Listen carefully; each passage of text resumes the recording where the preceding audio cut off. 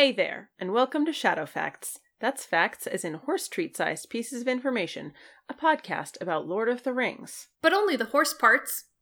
I'm Joey. And I'm Caitlin. And this is our oath. We vow to discuss every horse mentioned or visible in both the Lord of the Rings books and film adaptations, and we do mean every. We vow to rank every horse mentioned above. We vow to rewrite one of Tolkien's songs per episode to be about horses, live on the pod. And last but not least, we vow to answer the call of Gondor when the beacon is lit. By which we mean, answer your questions about Lord of the Rings horses to the best of our ability.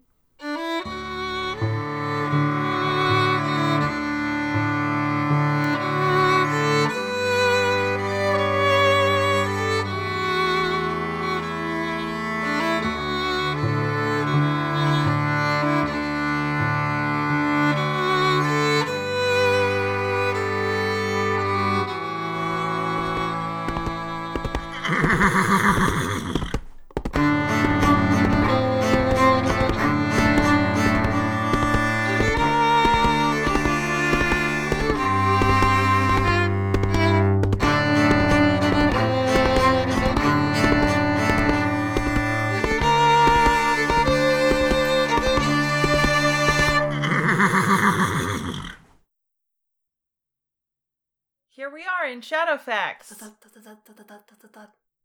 What's that? Are those hooves I hear? It's a Wow, shit ton of horses. That's what it is, It's Joey. a shit ton of horses. It's just so many. Before we jump into talking about those horses and everything else, I'm Joey, and my pronouns are they or he. You can find me on Twitter at Joey the Prince. Joining me. It's so bold to plug your Twitter here at the top. You said that last time. You can't make the same joke twice in a row. But it does. It seems like there's a confidence to doing it beforehand. Like, I know that you're gonna like what you hear so deeply that you're gonna need it on tap, and here's how to do that. No, it just seems like the thing that I'm supposed to do. It's fine. It's fine. I think you deserve that level of confidence, because, boy, do we have a nice 3 hours of horse names for people. Yeah, I hope it's not 3 hours. I And Caitlin, you can find me on Twitter at Chilo and Behold. My pronouns are they, them. What was that, Joey? I was thinking about making a new pinned tweet and threading all of my crimes against God and humanity and food. Yeah. Instead of just having the worst crime. I don't know. Is that crime worse or the other one? Anyways, it's irrelevant to this. Where do you want to start? Well, it's a movie episode, and I'm pretty impressed with us because we got through like 30 minutes of movie. Yeah. But a lot of that is not horses. So I think let's start with kind of an overview of everything that happened and our many not horse-related feelings, and then we'll round up back at the corral. Yeehaw, rawhide. Yeah. To clarify, to whatever, we are covering movie section from Return of the King from minute marker 2:17:42 to 2:45:09. I don't have the chapter titles for you. Shit happens. There are horses on the screen when we start, and there are not horses on the screen when we end. Thank God. We literally, when we went to watch this section of the movie, you hit this, we're screen sharing, we're watching, we full screened it, you hit play, and then I immediately said stop because I was overwhelmed by the amount of horses. Yeah. So that's where we're at. A lot happens. So we start with the Rohirrim muster, frantically racing for Minas Tirith. And there's a bunch that happens there. Yeah. Éomer is riding in, Merry makes a speech to Éowyn. about how Merry confesses his love for Éowyn. Yeah, honestly, he says something. I mean, he does the fucking thing that Éowyn has done to Ottergorn, where she says, like, you know, those who love you or whatever, and she means herself, and Merry says something about like those who love you, and it feels and like is talking he means about himself. I didn't even. That's such a good parallel that they're both doing this kind of conversational sidestep. Yeah. It's really and good. Just talking about like his friends and how he's fighting for them. Yeah. It's great. They're both kind of at their like their emotional high points. Merry is like chewing on a piece of bread while this is going on and doing a great little lopsided smile because he's been chewing on bread. It's very good. I feel like the speech of Merry started out a little awkward for me. Like, I feel like as an actor he was struggling at the beginning of it. It's because it's weird, you know, you just have to do it, like, and it's tough to just like start those kinds of, I think, like monologues, but I feel like by the time he gets to Pippin's name he's really like nailing it. Yeah, there's a great moment. He's like, I just want to help my friends, and then he lists all of his friends, but his voice very much goes incredibly like tender when he says Pippin. It's very interesting to talk about acting with you because I feel like we experience actors and their acting very distinctly. Yeah. Anything else to say about that scene? It's good.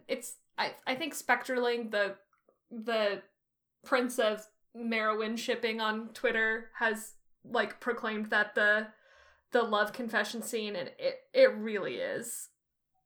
Yeah, and I mean it's nice that we get some time where she's not like, because the last scene between them that we really talked about was her kind of being playful with him with his sword and very much treating him like a child. Yeah, which I did not love, and they are like, it's still a cute scene, but there is kind of a sour note there.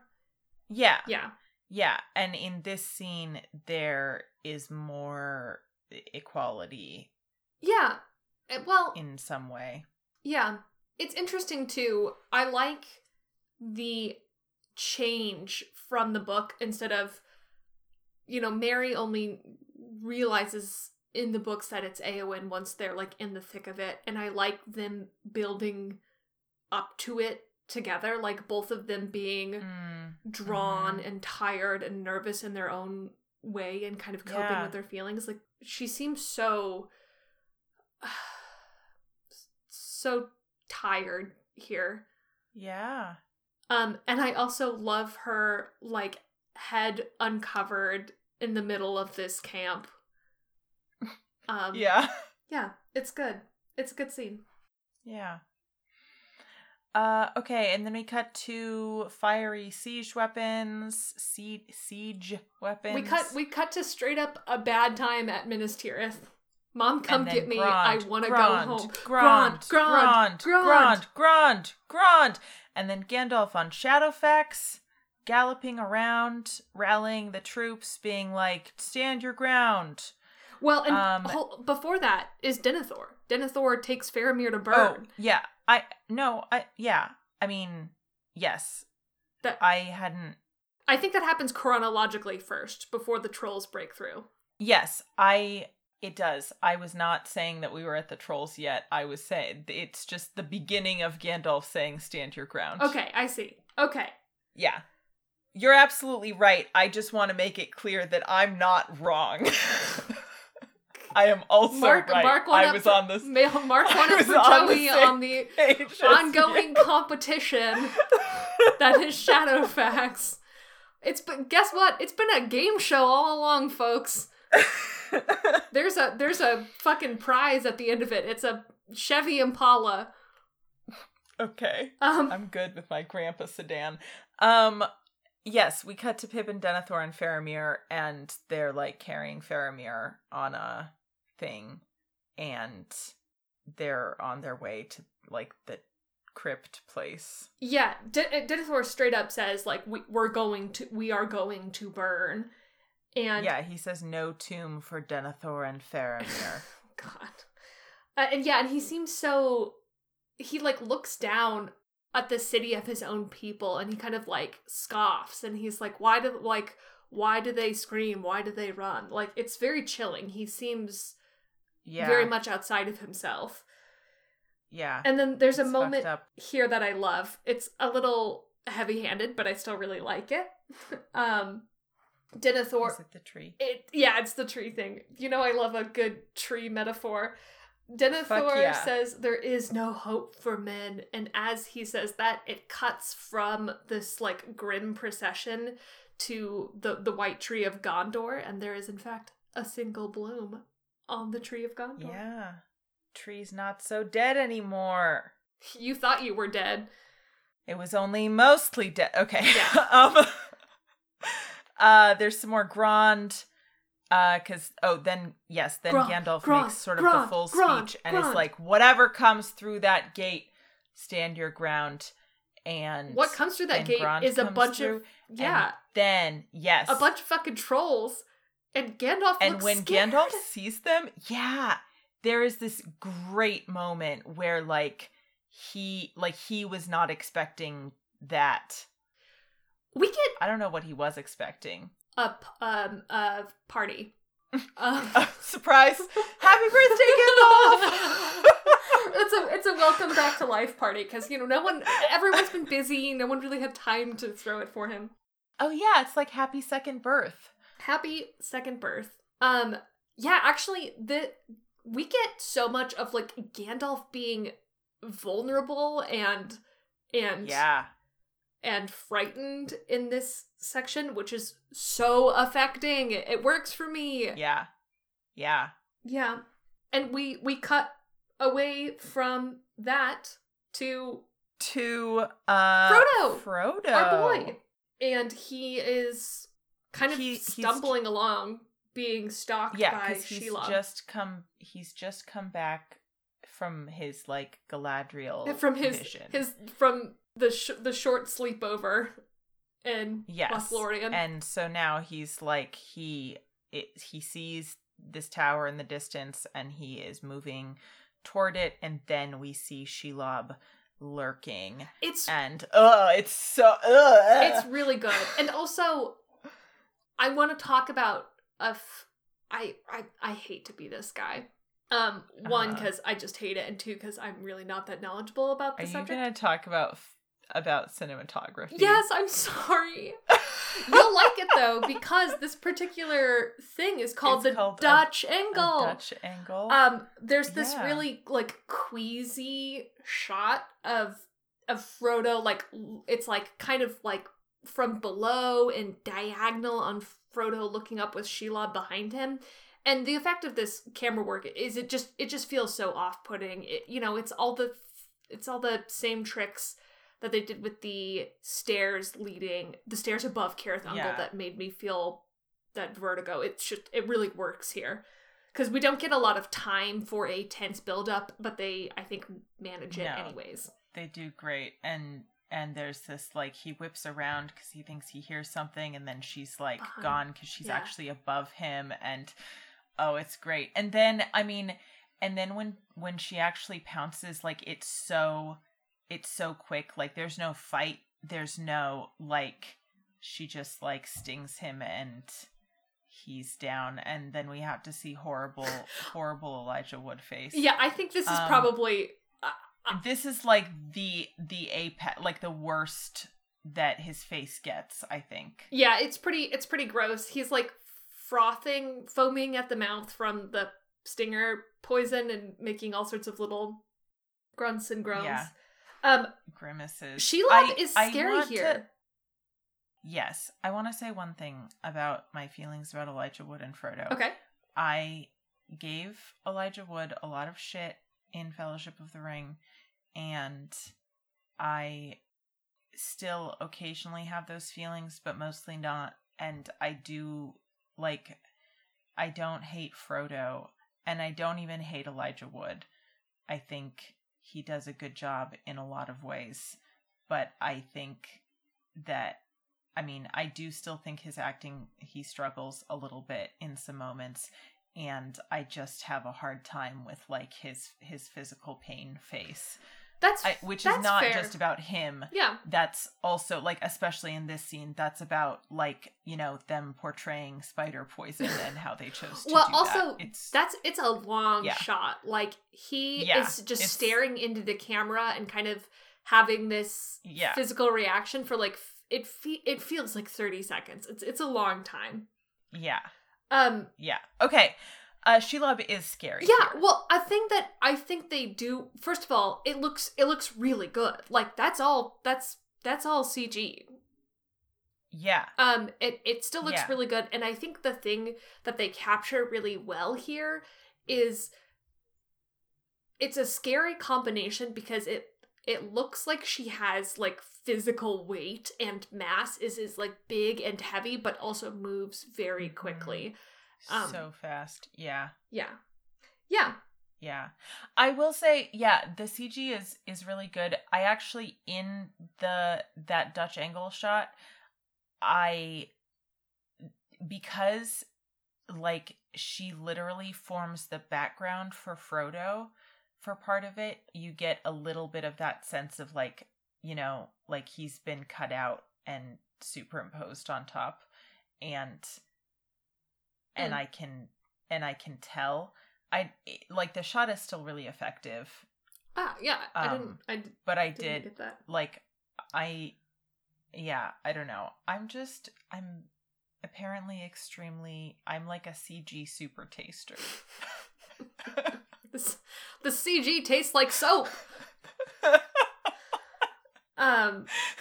Yeah. And then, so he gets spider got, and then Shelob immediately, like, grabs him and wraps him up in web. And this is the single, I think, grossest sound effect in the entire... Oh, yeah. It's just, like, this really wet, like...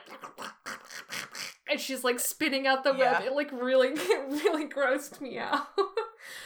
Yeah, I did like, he is so limp in that scene, and I loved to see his, like, weird limp little body be, like, rotated like a little rotisserie while he was spinning around. I mean, rotisserie Frodo, poor guy. I mean, I loved to see it, like, it was effective. You loved to see it. You loved to see it. Oh my god.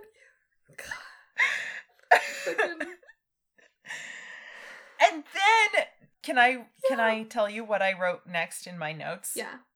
Sam in all caps with 3 little hearts afterward. Wow. Yeah, Sam appears, and then I also wrote, like a small creature defending its fallen mate, because those are Tolkien's own words.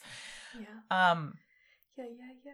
And there's a great fight like, scene. Not my boyfriend, motherfucker, and he fights Shelob. Yeah, and it's great. It's a good fight. There's a couple little moments I want to talk about. I had, like, a visceral reaction where there's that scene where, like, Shelob kind of has him pinned up against the cliff, and he is, like, kicking at the, like... kicking at, like, at her, like, mandibles face? And it's, like, just between these, like, pinchers that, like, and it's his bare foot because he's a hobbit, like, that felt so, like, vulnerable and visceral to me. And also can I say something about that before you continue? Yeah. I agree. And also I said while we were watching it, like, Sam has fought a lot of bugs in his days as a gardener, but literally during that scene I was thinking about the fact that he has absolutely, like, stomped on bugs. And I can't tell. And here's the thing. I also think Sam might be like, he doesn't kill bugs, and so he very gently relocates them. But, like, I just feel like there are some bugs that maybe he stomped on, and Yeah, like the things that have destroyed his favorite cabbages every year. Right, exactly. Or like Frodo got bit or stung by something once. Right. Yeah. Yes, and it's a funny parallel that like the creature Sam fights is like a huge version of the creatures that he is most familiar with fighting in one way or another.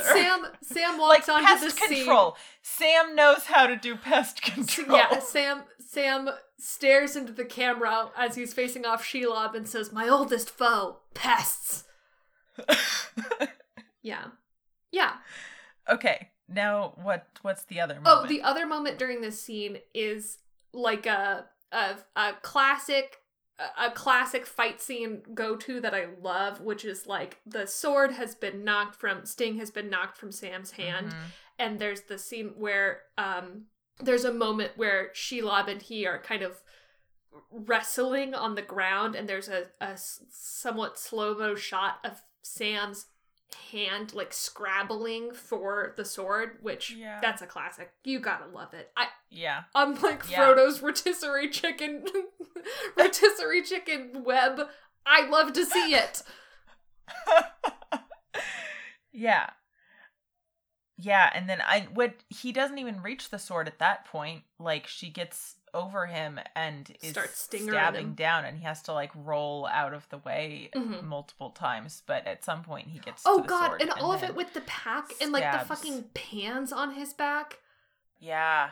Oh, after he stabs, I really hadn't noticed this before, but after he fatally stabs Shelob, he has like Nickelodeon slime on his hands. It's like extremely green goo. Oh wow, I didn't catch that this time. He doesn't actually fatally stab her either, to be clear. She doesn't necessarily die. Sorry, the stab that ends the fight. Yes. Yeah. So, because you see a close-up of his hands when he goes to unwrap Frodo. Oh, okay. And I didn't. It's like, it's straight up. It's straight up like Kids' Choice Award slimes. Wow. I wrote Sam goes to Frodo instantly in tears. Oh, I also wrote instant tears. And both he and I were instantly in tears. Yeah. His line here fucking kills me. Says, "Don't go where I can't follow." Yeah, it's "Don't leave me here alone. Don't go where I can't follow." And which makes me feel so many things, and also like this, that line, "Don't go where I can't follow," is like, it sums up so much. That's their whole relationship with Frodo. Yeah. Like, he initially goes with Frodo because he's like, no, like, don't go without me. And then, like, at the end, like, when Frodo goes to the Grey Havens initially without him, like, Sam, I think, has this same,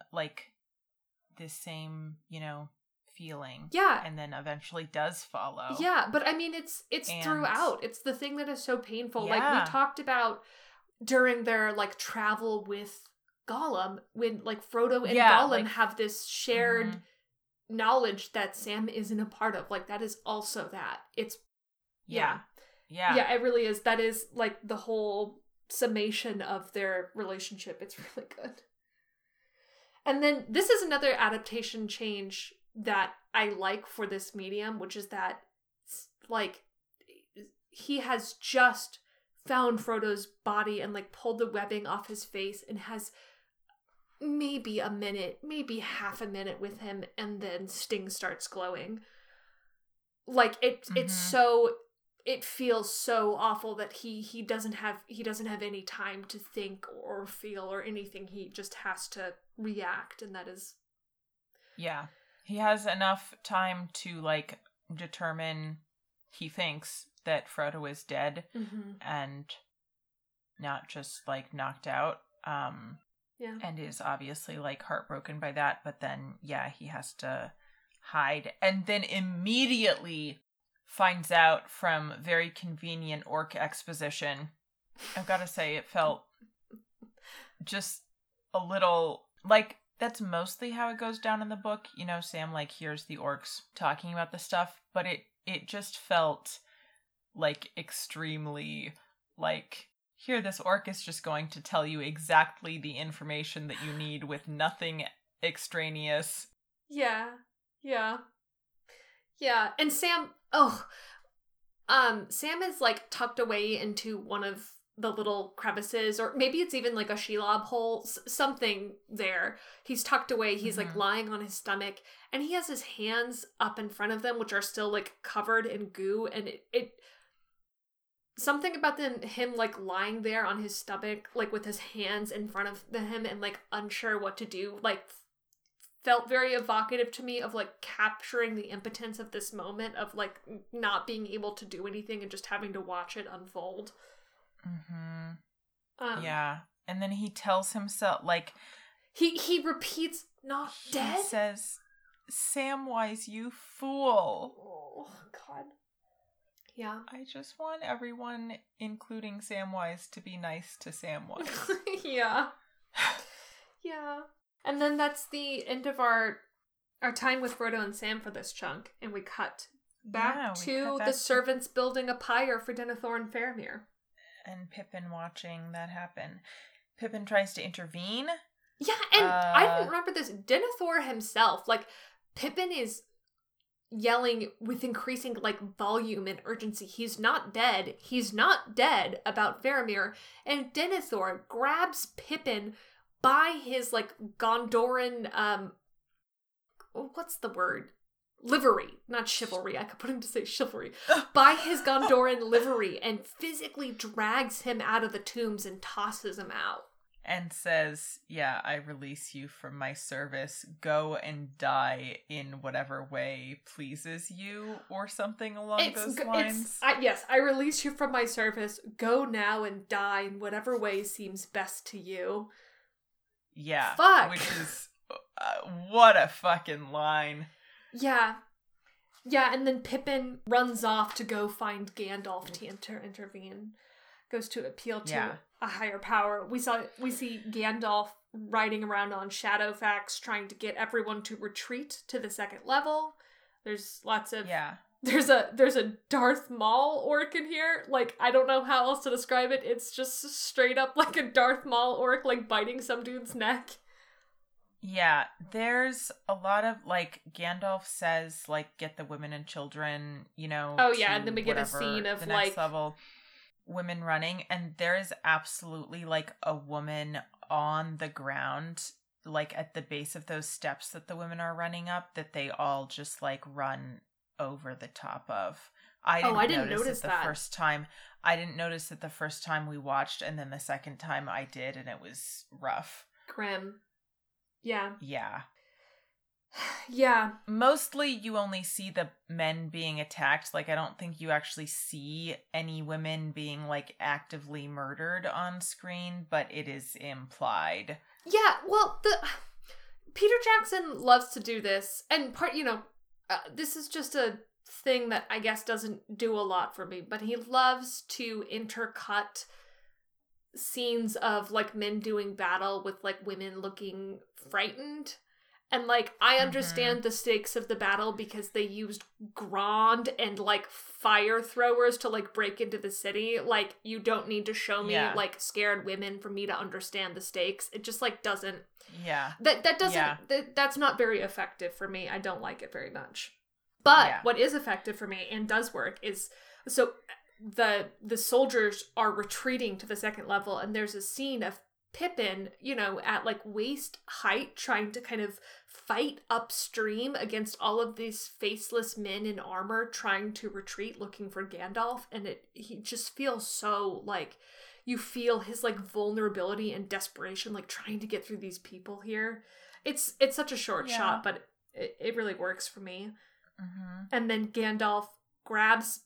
Pippin says Denethor is trying to burn Faramir alive, and Gandalf pulls an Eowyn and Merry and just grabs Pippin and throws him up on Shadowfax, and they ride away. And then another friend appears. A friend-shaped friend. Yeah. as in the Witch King of Angmar on Fell Beast. Yeah. Fed Fell Meats. Yum. Yeah. This scene is intense. He's got a sword and he like just like with willpower makes it burst into flames. And then I mean it's doing it's the same like visual language of Sauron. It's the same like weird kind of like black hole implosion effect that the Eye of Sauron always has going on. Oh yeah. Yeah. And it's this scary. Yeah, because this is another moment of like Gandalf looking afraid. Like he first tries to like rebuff the Nazgul and tell him to go away, and then the fucking Witch King breaks his staff and flings him and Pippin to the ground, and Gandalf looks scared and defeated on the ground. Yeah, like, and honestly, like, I mean, we don't know what would have happened if the next thing that happens, didn't. But it's like that, if it had not been interrupted, that could be the end for Gandalf. Oh God, and Pippin. Like, it feels like that is what he recognizes, Yeah, and there's a wonderful moment where like Pippin sees Gandalf on the ground and like rushes in with his sword above his head, and the Nazgul like screams at him, and you just see his face go like completely blank with fear. Yeah. It's everyone is but he fucking tries to be so brave. Yeah, but and it's so hard. I know. But luckily we are poor Pippin. we are saved by the bell here because we hear a horn and the Witch King turns his head to hear it and flies away. And that cuts to the Rohirrim arriving, blowing their fucking horns. The cavalry is here. Yeah. Can I say the thing I wanted to say about Shadowfax here, or do you want me to save that for the horse discussion? I don't know what you want to say about Shadowfax. Just, I mean, Shadowfax is this really special horse, right? Uh-huh. And like horses spook easily, right? And Shadowfax like does a lot with Gandalf, where he just like he's chill, like he does what needs to be done. He doesn't fight Gandalf. He fights with Gandalf instead of against Gandalf, And in this scene, he doesn't like run away or anything, but like especially after, I mean, while Gandalf is still mounted, he's a little like antsy, on his feet, sidestepping, etc. But then once Gandalf is on the ground, there's also a moment where he does like a little, he like skitters sideways. Rear, and yeah, because he's spooked, and he's still standing his ground, but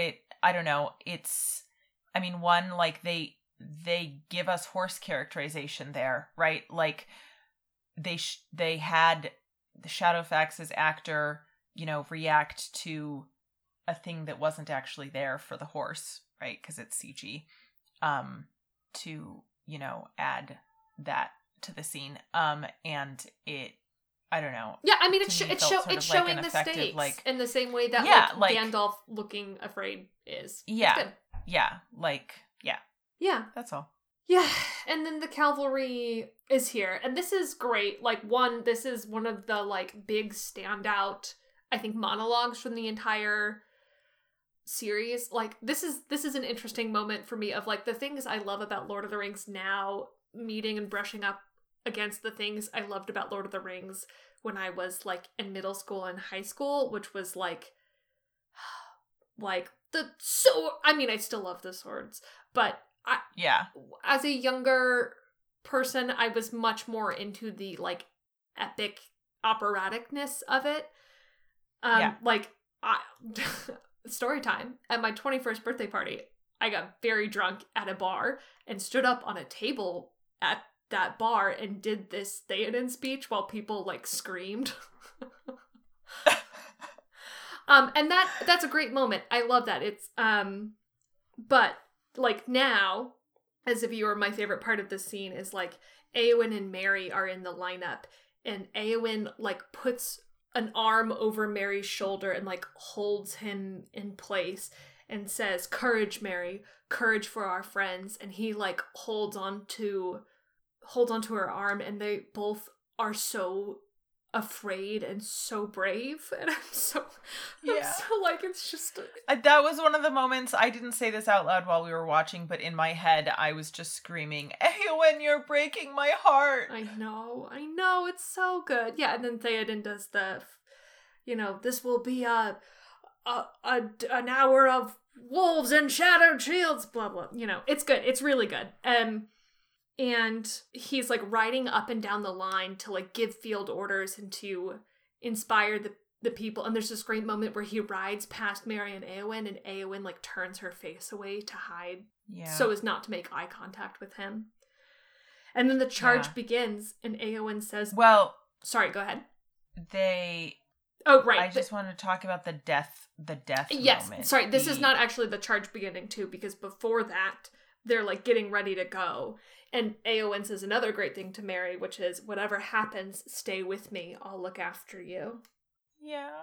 And then let's do death. Let's do death. So Theoden, yells "Ride now," and then he yells "death," and everyone starts yelling "death." And it is... I mean, like from the books, they describe the host as yelling it in a single horrible voice.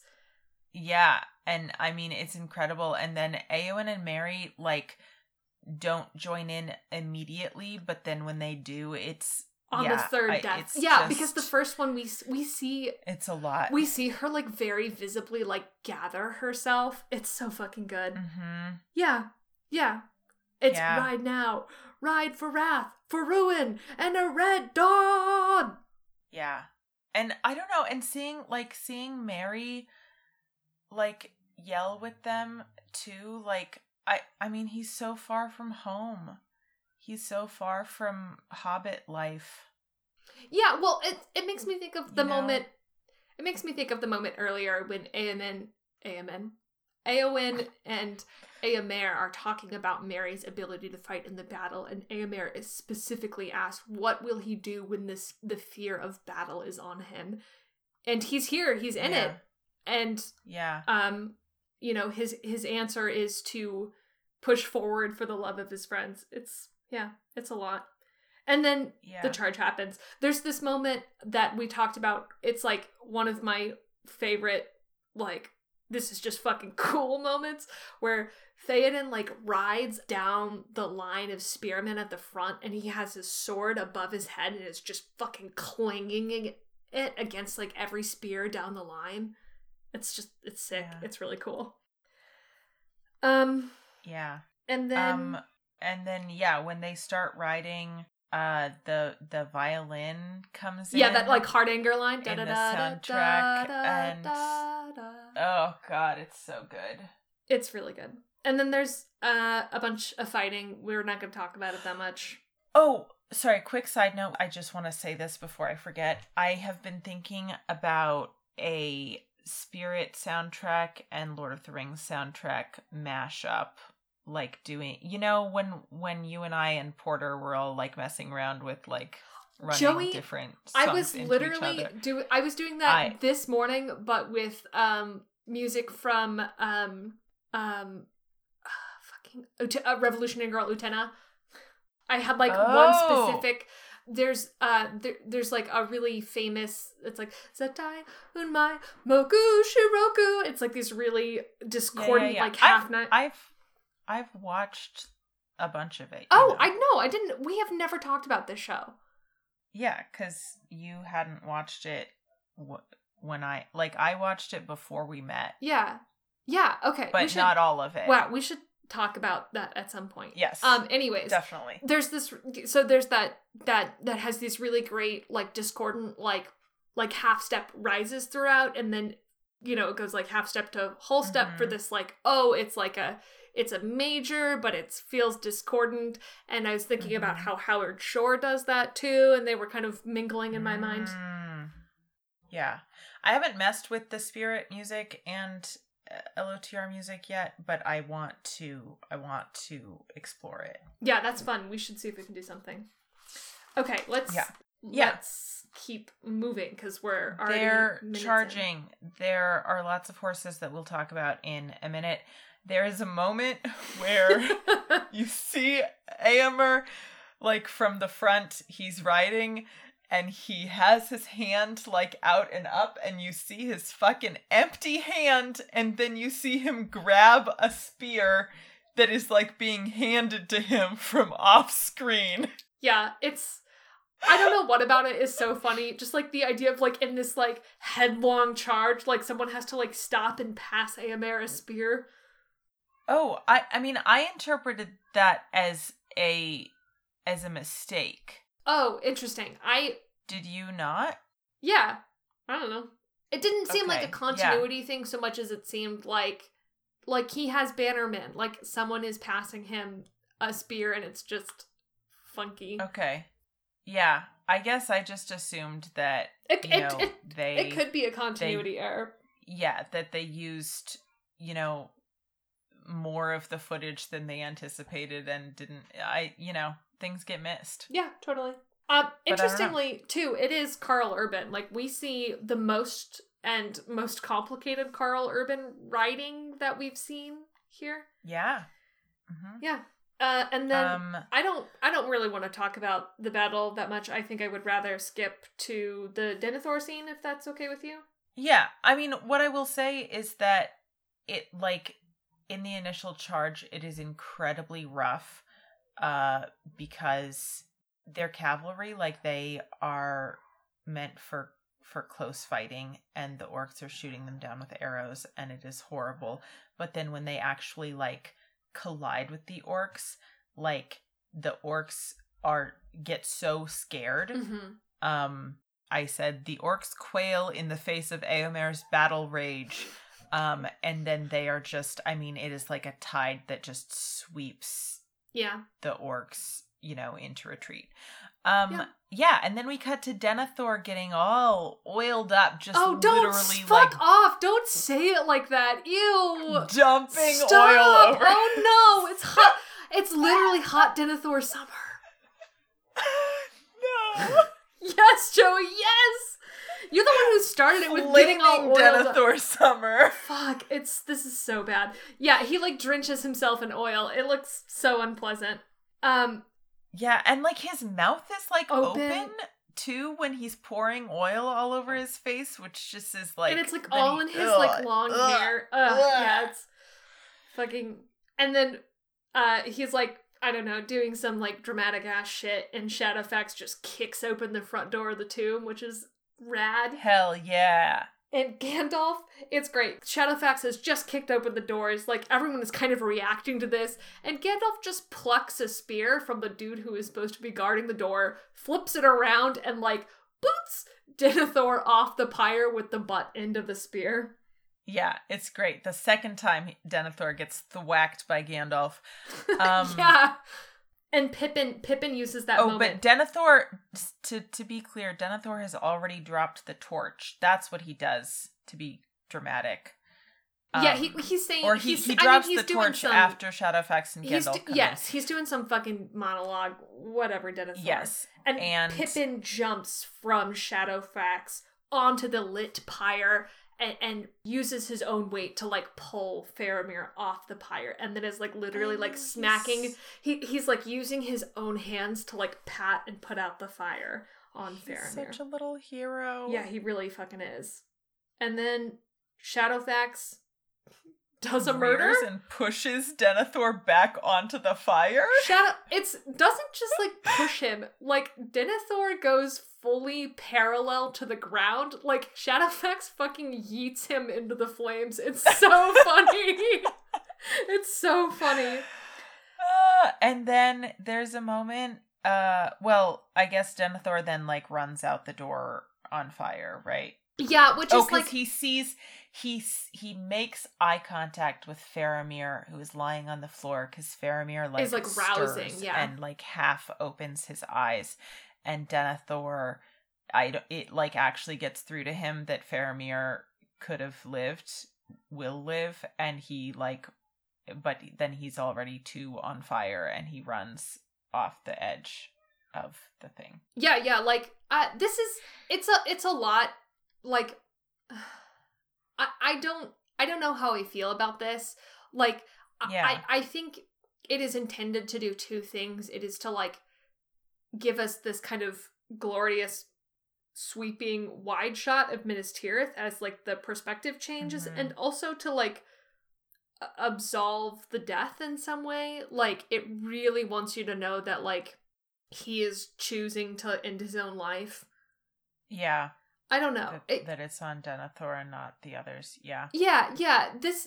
It feels like there's so much drama and melodrama, which the like big emotional swings here. That, for whatever reason, like having him on fire, like run off the end of like that little portico at the highest point of Minas Tirith, just it's a lot. The dock of Minas Tirith. Yeah, the dock where the dirigibles tie up. Oh no, Steampunk Lord of the Rings! Oh no! Oh god. Oh, I hate it. Oh god, Aragorn with those fucking goggles! Ah! I'm just thinking, I'm suddenly imagining like Minas Tirith in the style of Avatar: The Last Airbender, with dirigibles and yeah. Yeah, I think there's things there that could work, but Lord. Yeah. Yeah, I think I agree. Like it is, I don't know. They didn't need to do that to make the thing that's happening impactful. Yeah, and tragic. I guess yeah. the one good thing is there's the camera follows him as he like runs along, I don't know what to call it, that huge like rock strut that kind of forms like the center and the tallest point of Minas Tirith, and then pans out as he's falling and you see the entirety of the battlefield, and like that works, where it's like we're shifting, like the stakes here like reflect the stakes that are going on, and you really see like the fullness and horribleness of the battle. But yeah, there's a lot going on. There's a lot. Okay, Gandalf also looks horrible, like, after that happens. Like, we see his face. Yeah, dude, his horse just did a murder. Another 30 years. Like, he looks bad. And then there's more battle, and then there are Oliphants, and a lot of racism. Yeah, pretty, really explicit racism, and I hate... The Oliphants feel like the most gleeful violence in the whole thing, like more than like Legolas and Gimli's like how many orcs can we kill competition. Like the relish and creativity that was put into like all the ways that these Oliphants can kill horses bums me out, man. Yeah. But they this is kind of a good moment. Is they're fighting, and all of the sudden like they hear sounds. The Rohirrim hear sounds, and the orcs just start like absolutely hauling ass back behind the advancing Haradrim line, and Theoden tries to pull the cavalry line back together, and they kind of do another charge. Yeah, but it's interesting.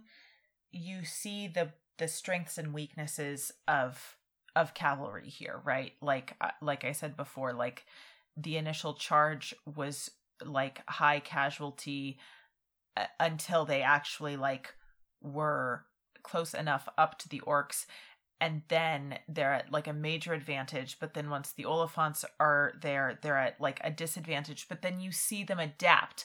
Like Éomer, takes down the kind of the pilot of one, and then like instructs people to aim for the heads, and they are figuring out, ways to not just get absolutely obliterated. Yeah, which they very much had been. I do like... Yeah, so it's... Yeah, I mean, there's an interesting element there of like...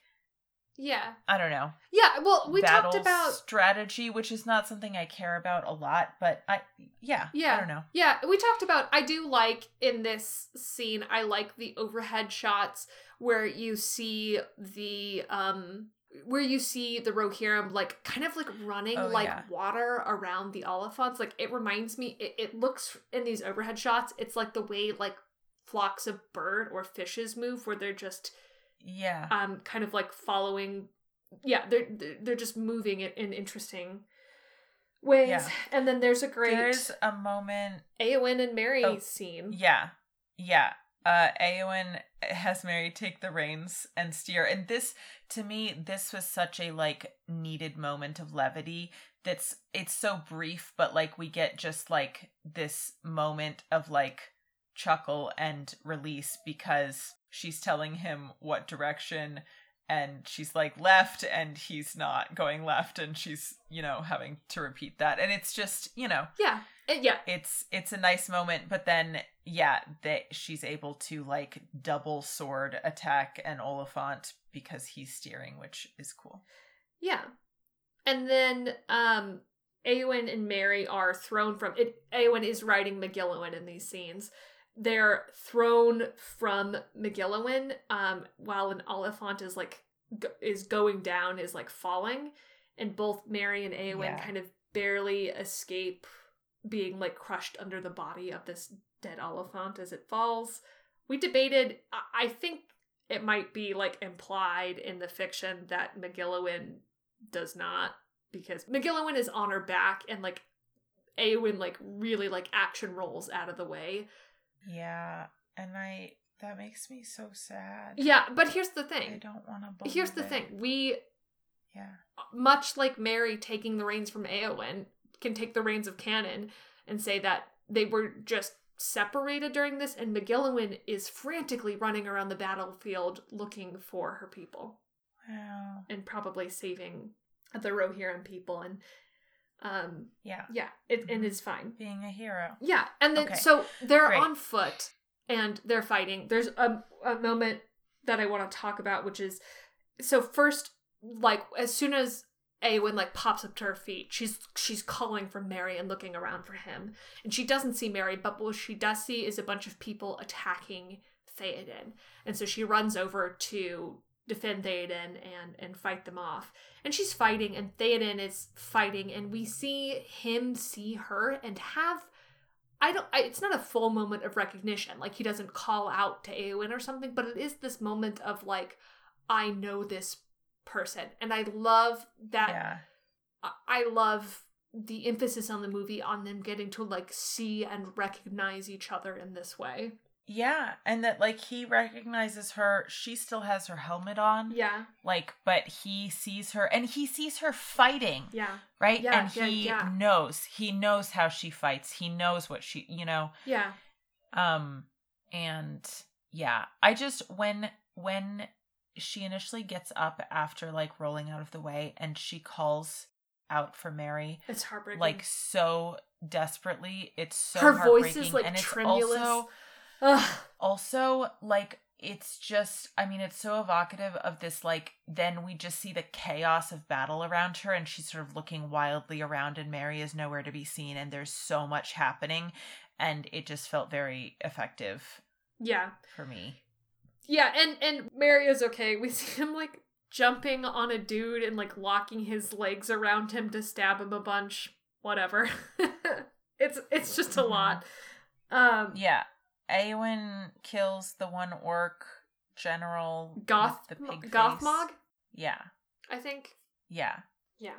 And then there's a Nazgul. We cut to a Nazgul flying over Minas Tirith. More door breaking happening at like the next, tier of Minas Tirith or whatever. And then Gandalf and Pippin are like hiding out behind this wall. If nice one. And they have a little conversation about death, in which Gandalf says that the journey doesn't end here, essentially because there's, death is its own journey, and all turns to silver glass, and there are white shores and beyond. A far green land. A distant green land, maybe. Yeah. Yeah. And Pippin... it's such a nice moment. They're like tucked away in this small shelter of stone, and the last time we saw them, they were both kind of at what seemed like at their ends, and it's so nice for them to have this moment of calm and assurance. It's nice. Yeah. It's really nice. And that's where we end today. Yes. And now we get to rewind and go through it again, but with the horse naming, horse focus. Yeah. After grappling with mortality, we are now ready. Yeah, I'm like crying now. We are now ready to grapple with the minutia of horses. And just as a kind of general note, we're not really doing any horse counting today. The only horses we see on screen in this entire thing are the Rohirrim host, who we have seen all of. Who we have seen we named Pickle. A horse Olive yet?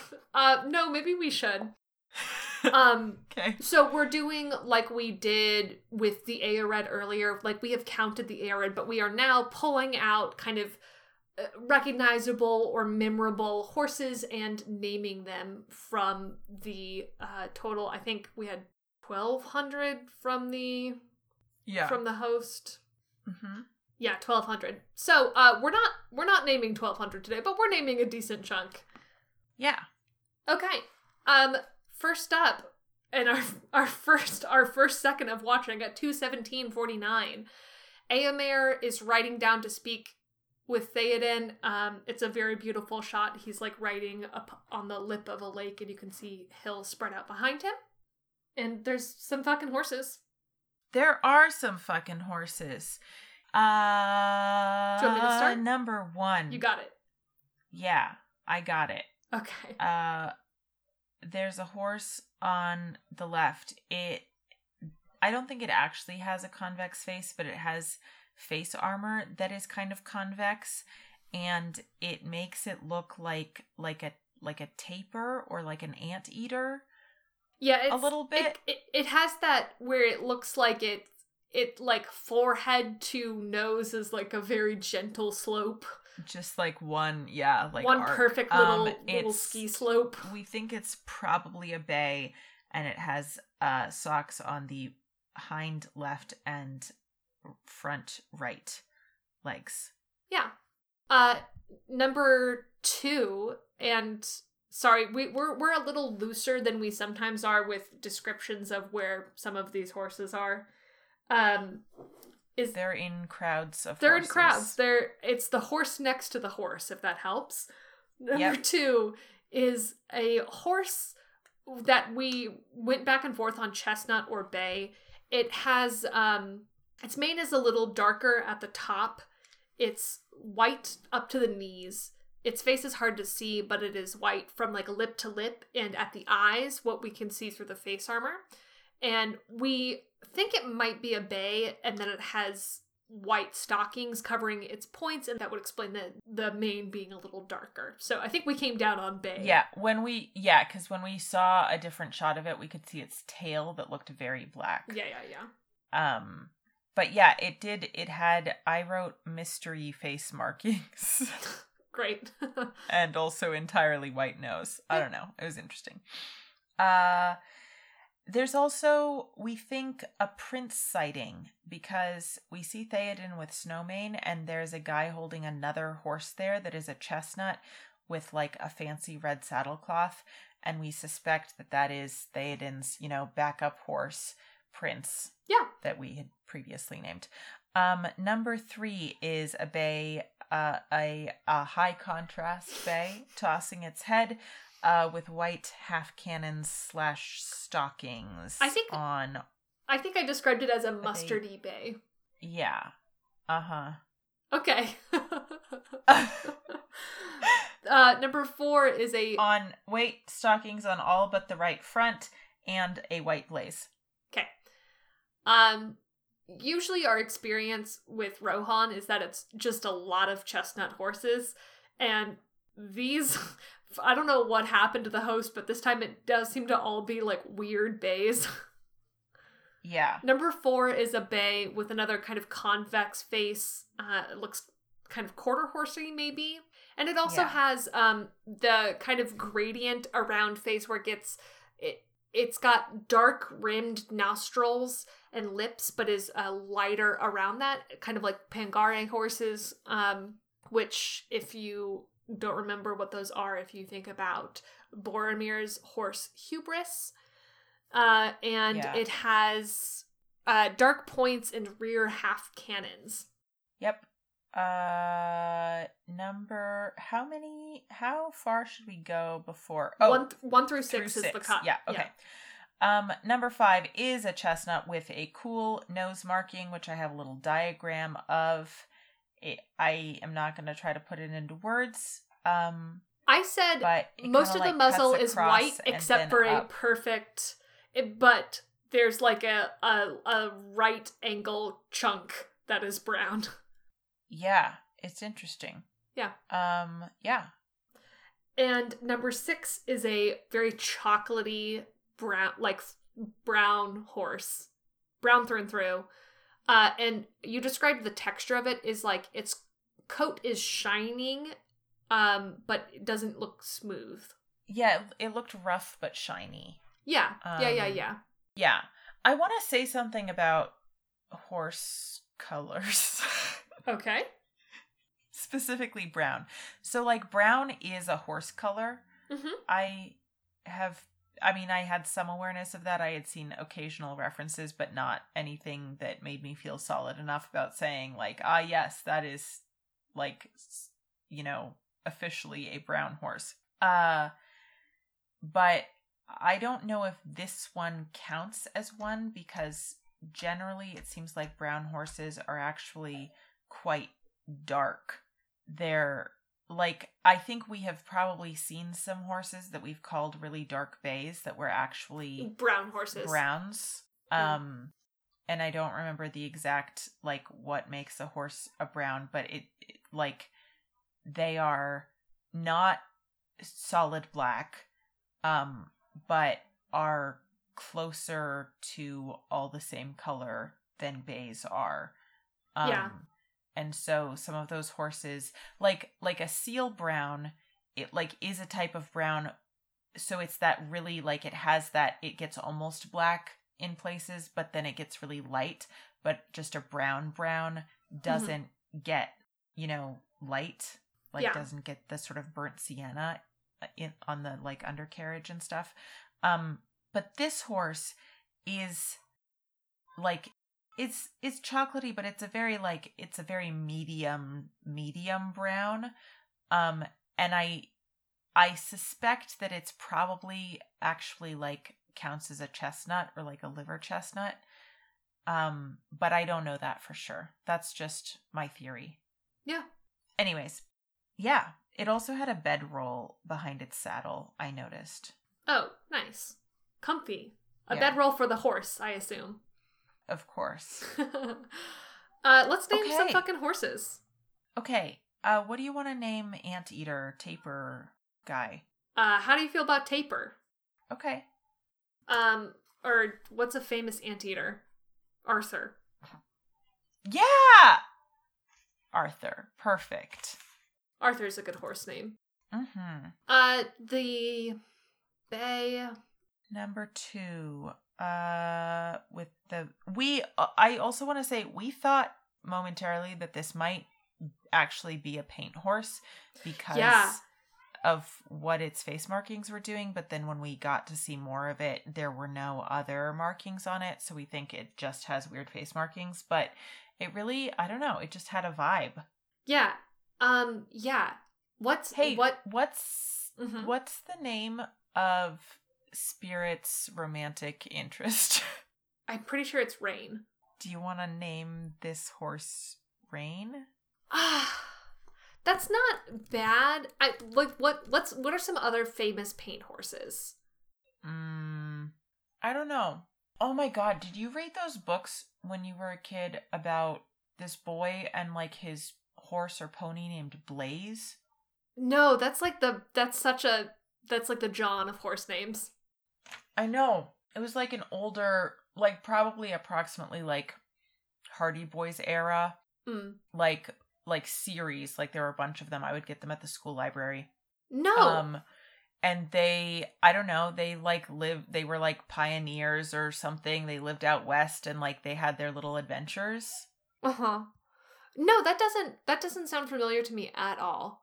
I mean, we can't name this horse Blaze because I'm pretty sure we've used that and it's not. But I don't know. I don't think that was a paint horse, but it reminded me of, I was trying to think of horses I know from.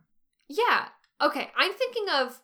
When I think of paint horses, I think of the Herd Your Horses board game, which is a constant companion and touchstone for us. And the paint horses that I loved from that were Pamalusa and Watchfob. Okay. Do either of those do anything for you? What's the first one? Pamalusa. Yeah, fuck, why not? Okay.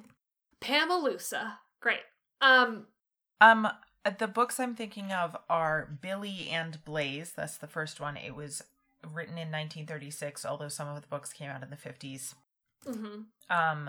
It's about a little boy, Billy, and his pony, Blaze, who he receives as a birthday gift in this book. The adventures of Billy and Blaze revolved around proper care of the horse while teaching a lesson. Wow, that sounds I great. will say that the second book has a slur in the title for Romani people, and I'm not endorsing these books. I just remember reading them as a child. Literally, I just did a Google search for like famous paint horses, and one of the things that Google recommended me was most popular name for horses, and that same slur was there. And I don't think that you should name horses slurs. No. Maybe that's just me. Nope.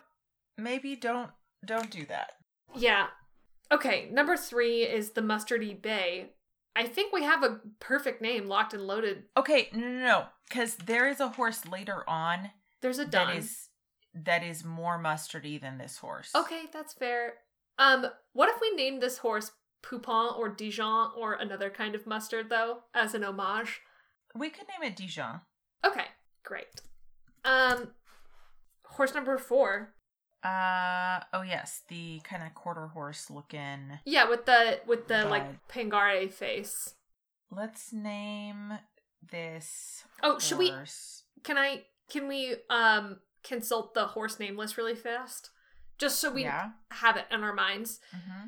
We have La Semista, which is leaf gray from the poem about trees. Oh, good. We did a couple weeks ago. We have a good horse for that later. Yeah, we do. We have Yorleth, our fave book character from the last episode. The woman in Houses of Healing. Yes, who has many words. Yeah. We have Barathor and Hadhod from the PS2 game.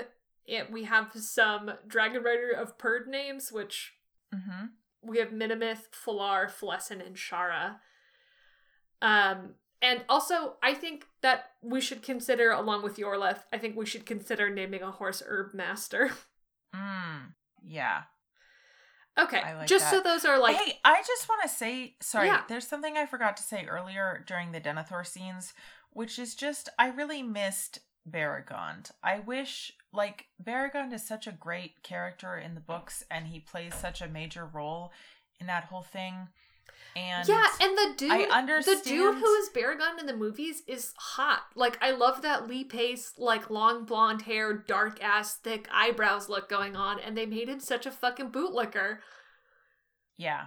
And I get, like, time constraints of a movie and wanting to streamline things, but it just sucks that, like, you know, Denethor and Faramir, well, like there are guards involved, right? And they just become like non-beings. Yeah, no one, everyone is a prop in this scene. Like, everyone is participating without You just have Denethor and Faramir, and then Gandalf and Pippin, the outsiders, but the people who actually, like, live in Gondor and might have feelings about Faramir and or Denethor.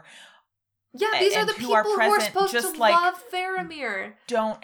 They're just blank. Yeah. And it just feels like such a loss. Okay, sorry. Let's name this horse Barathor. Who's Barathor? Oh, never mind.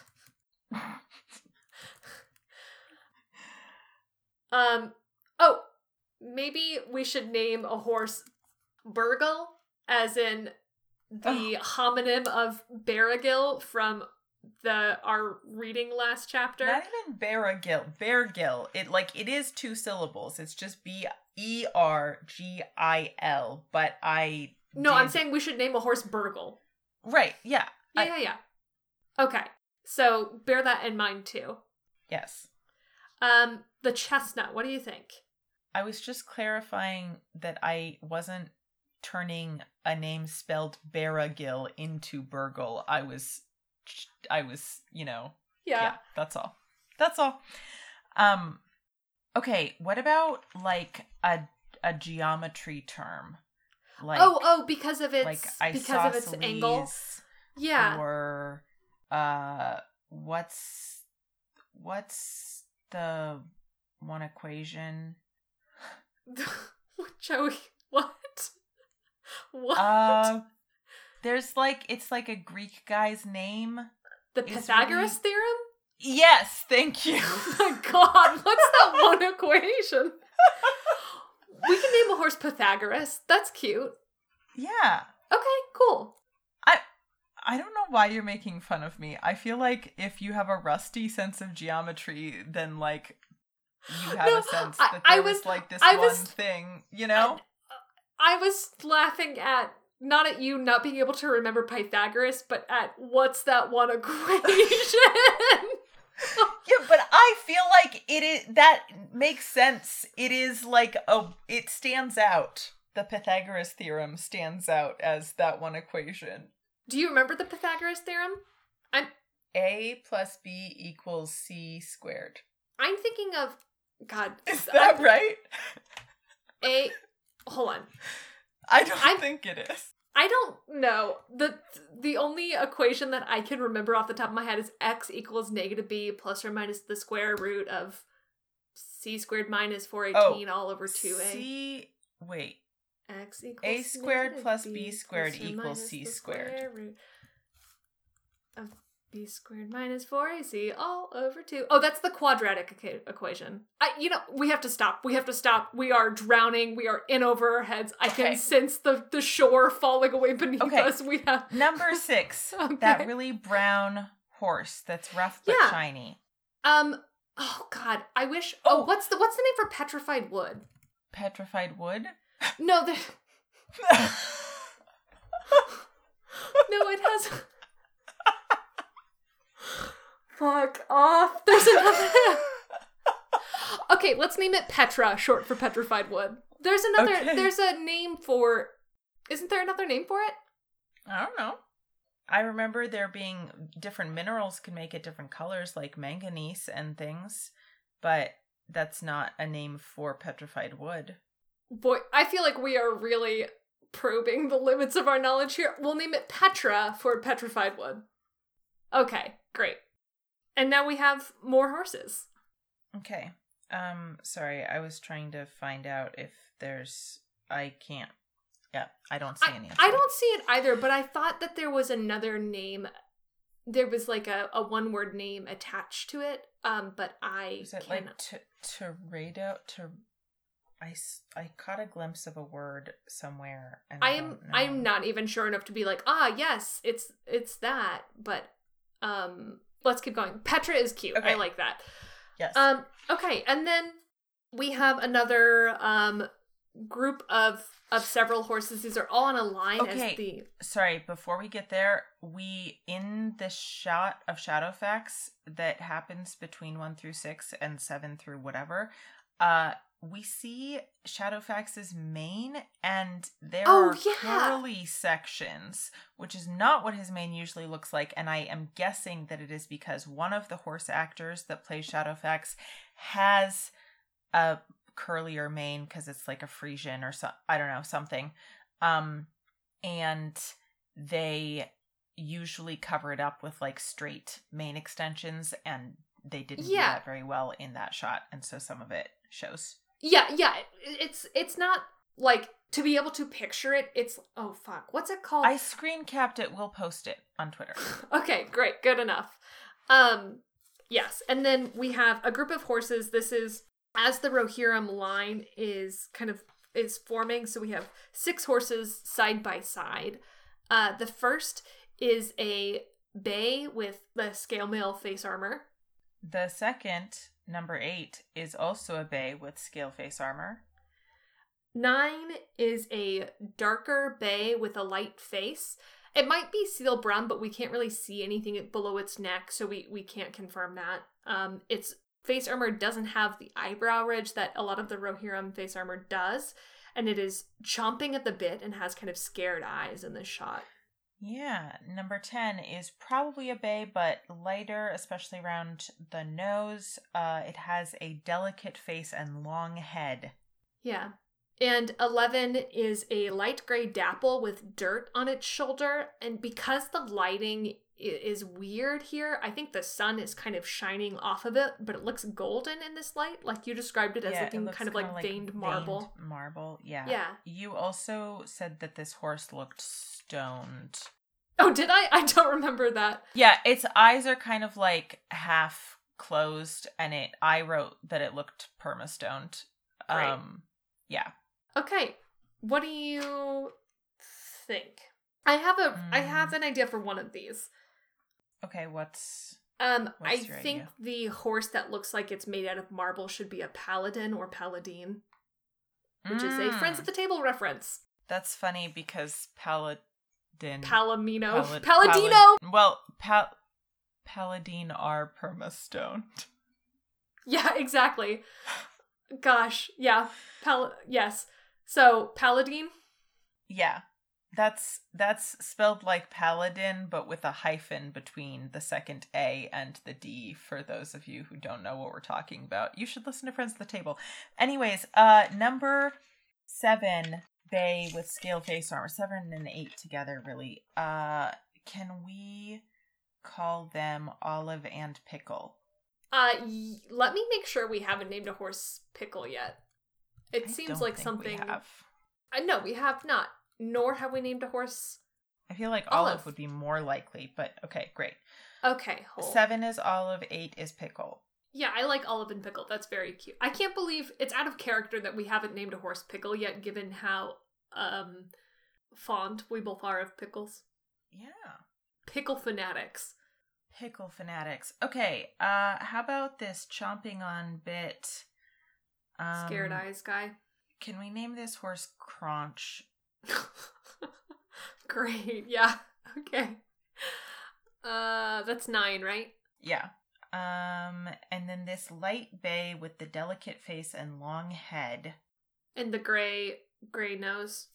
Oh, is that La Semista? No. Is that who No. Okay. No. Okay. No. We have actual. We have a bunch of dapples. Gray You're right. dapples coming up. But the delicate nose. I think this is either Minimith or Phalescin. Ooh. Okay. Let's do Minimith for this, because Minimith is a mouthful, much like that. Never mind. That's a different horse. I like Minimith though. Yeah, I mean, it's got a long head. It just works for me. Yeah. Okay, and then we already named 11 Paladine. Great. Okay, then there are some more horses. Yep. This is all kind of in the charge. We get various shots and...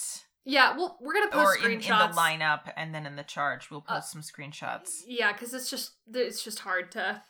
Yes. Okay, there's a chestnut that is very vivid with, like, kind of like a flaxen nose. Like, its muzzle is lighter, and a slightly lighter mane. Its mane is on the other side of it, so we can't really see it, but there are flaxen chestnuts that, like, have flaxen or pretty close to it manes, and it would not surprise me if this were that or moving in that direction. Also wearing like weirdly convex face armor like Arthur was. And you said it was very show horse looking. Yes.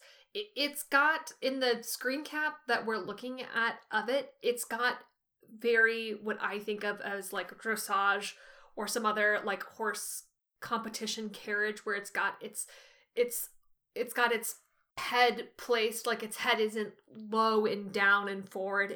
It's holding its neck very arched and its face and chin down and kind of tucked in.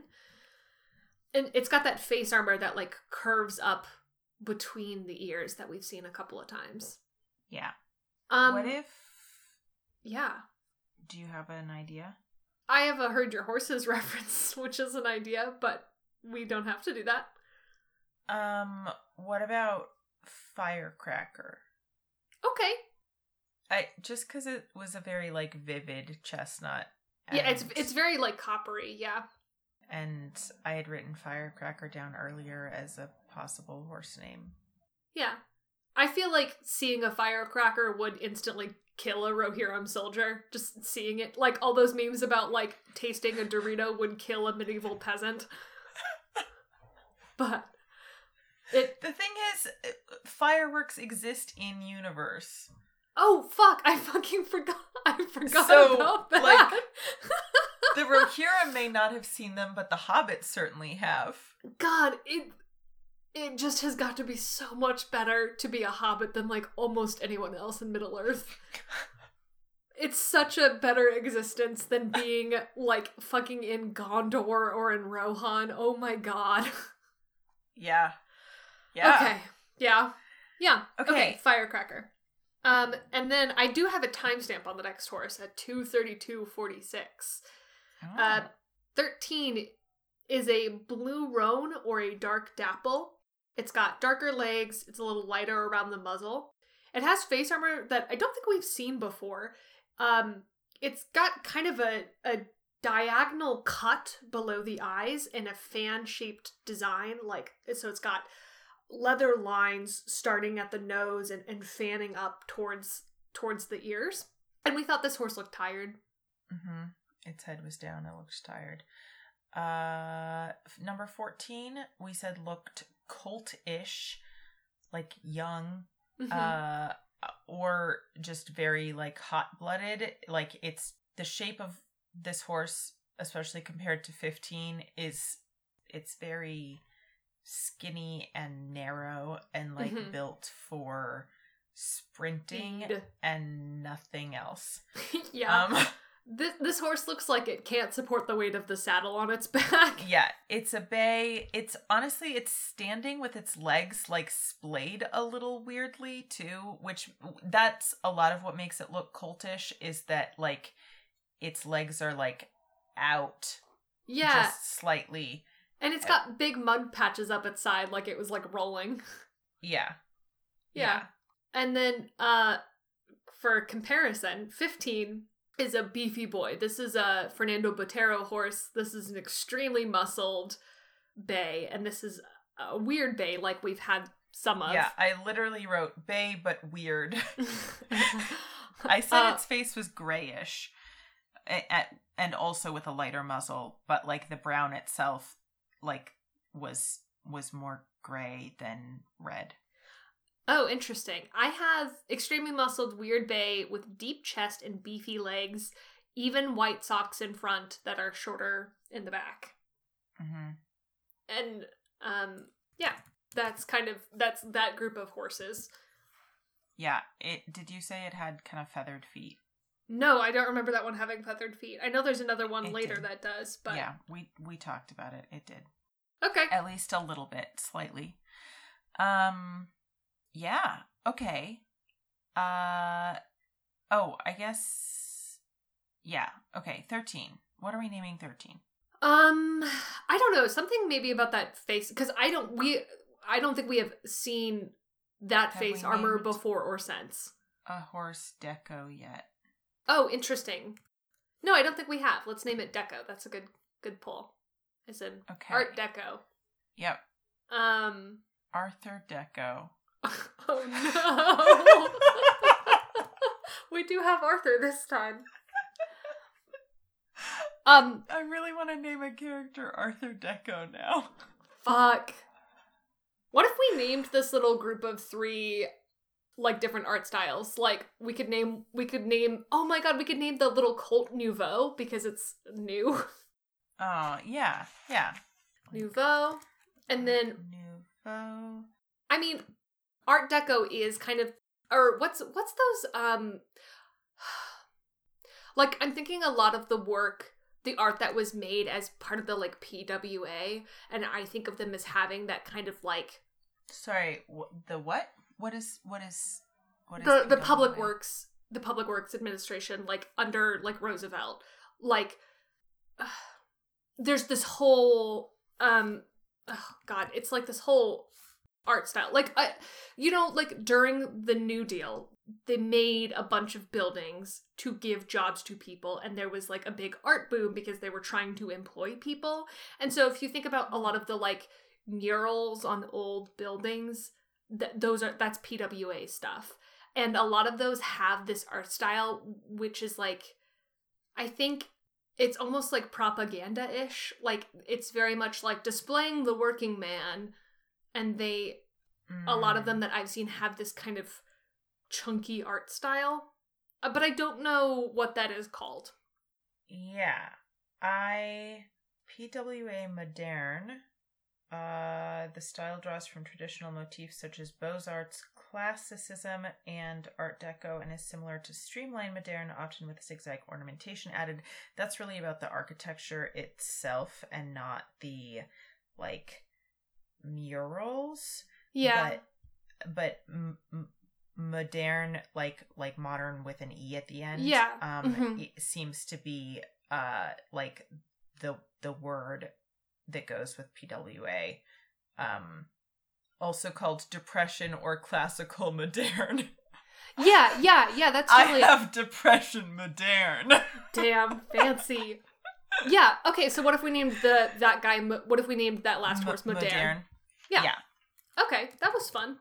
Yeah, that's interesting because, like, I took a fucking art history class in high school, but I didn't know anything about PWA, like, that there was an art boom. Like, I know vaguely about the New Deal, but I didn't think this might be from, like, I know you are also from the Midwest, but I have lived here more and more recently, and so I have encountered a lot of that architecture. That makes sense. Also, my art history class, I don't know how contemporary it got. It was at, my weird high school, so, like... Yeah.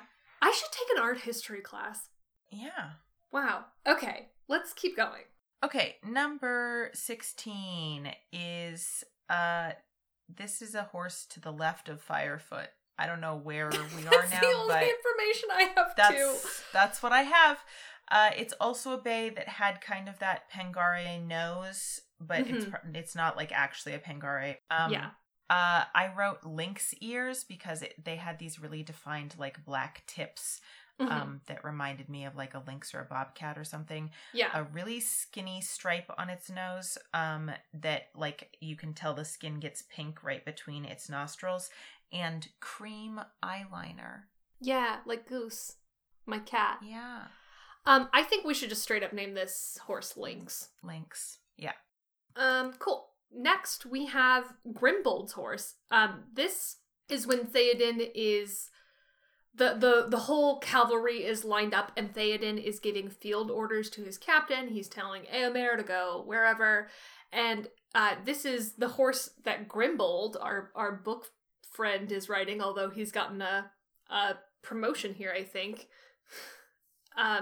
And so this is Grimbold's horse. I don't know, I don't remember anything about Grimbold. I think Grimbold was just a dude and not like a flank leader, but who can say? I don't know.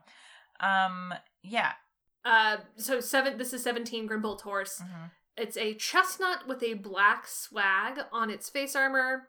Its tail gets a little darker, like chestnuts do sometimes, a little darker at the end.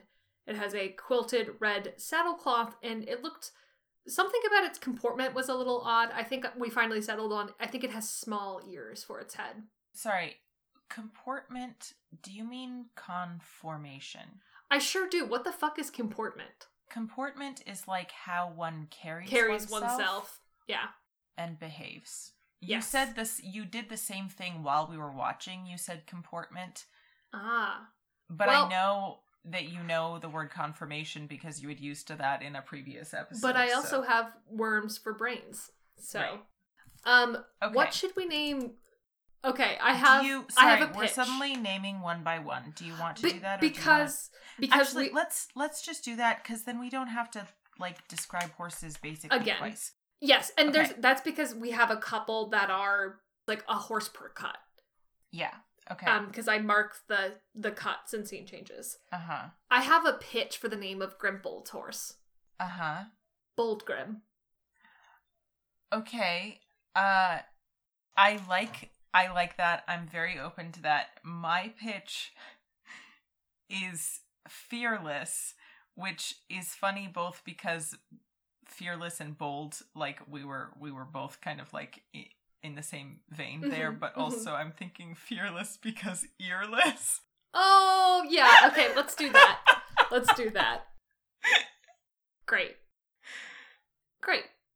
18 is another beefy guy. Yeah, this is we have not seen so many beefy boys this entire series. Remember, we've seen a few, in the Two Towers before Helm's Deep, there's beefier, and beefiest.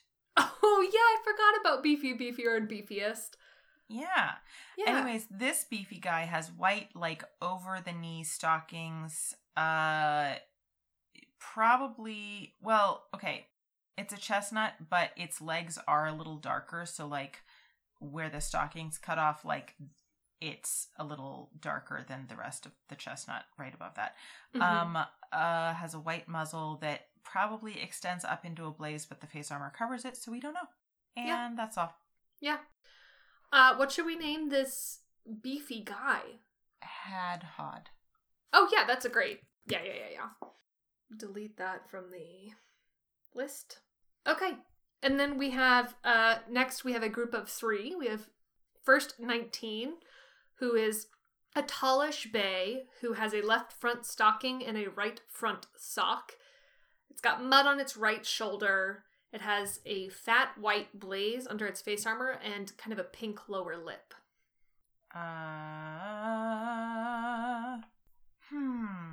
20? Yeah, but can we just... Oh, you just want to go one by one this... Yeah, can we try? Yeah, totally. If we get stuck, we'll go to the next one and go back. No, I had just forgot. That was not unwillingness. Yeah. I had just forgotten. Okay. What if we name this horse? I have a pitch. Okay. What if we name this one Herb Master because it's got a fat blaze? Okay. I had just come up with a pitch, but let's hear your pitch. Okay, it's a weird pull. I used to work in the cosmetics department at Walgreens. Mm-hmm. And I looked at a lot of like makeup names, makeup color names, lipstick colors especially. And makeup companies love to like put puns in their lipstick names. And for whatever reason, like the weirdest and like most sort of like, I don't know, the biggest range of sort of kinds of names always happened with mauve lipstick. Like there are reds, there are pinks, there are corals, there are like plums, browns, nudes. But the mauves were just like all over the place. And I don't remember a lot of them, but I was thinking about lipstick because of the pink lower lip. And then I was thinking we could call this horse On the Mauve, like on the move. Move. That's a real racehorse name. Yeah. I'm fine with that. And then I know we have another. I'm pretty sure we are gonna have some other. Yeah, we have other blazes for the Herb Master. Question: On the Mauve separated or On the Mauve into one horrible compound word? I think separated. Okay, On the Mauve. Great. Number 20 is a bay that is pretty dark. It's got tall front socks. It's got a white blaze that perfectly skirts its nostril and then extends across both lips, but it doesn't cover all of both lips. It just like goes across both of them kind of centrally. And it had no chest strap, notably. Topless, the horse. Okay. Do you have a pitch? I don't know. I mean, is there a... I could see something about the blaze that, like, traces its nostril. Yeah, what's... I'm thinking about, like, words related to, like, edging, border, skirting, hem, dust ruffle.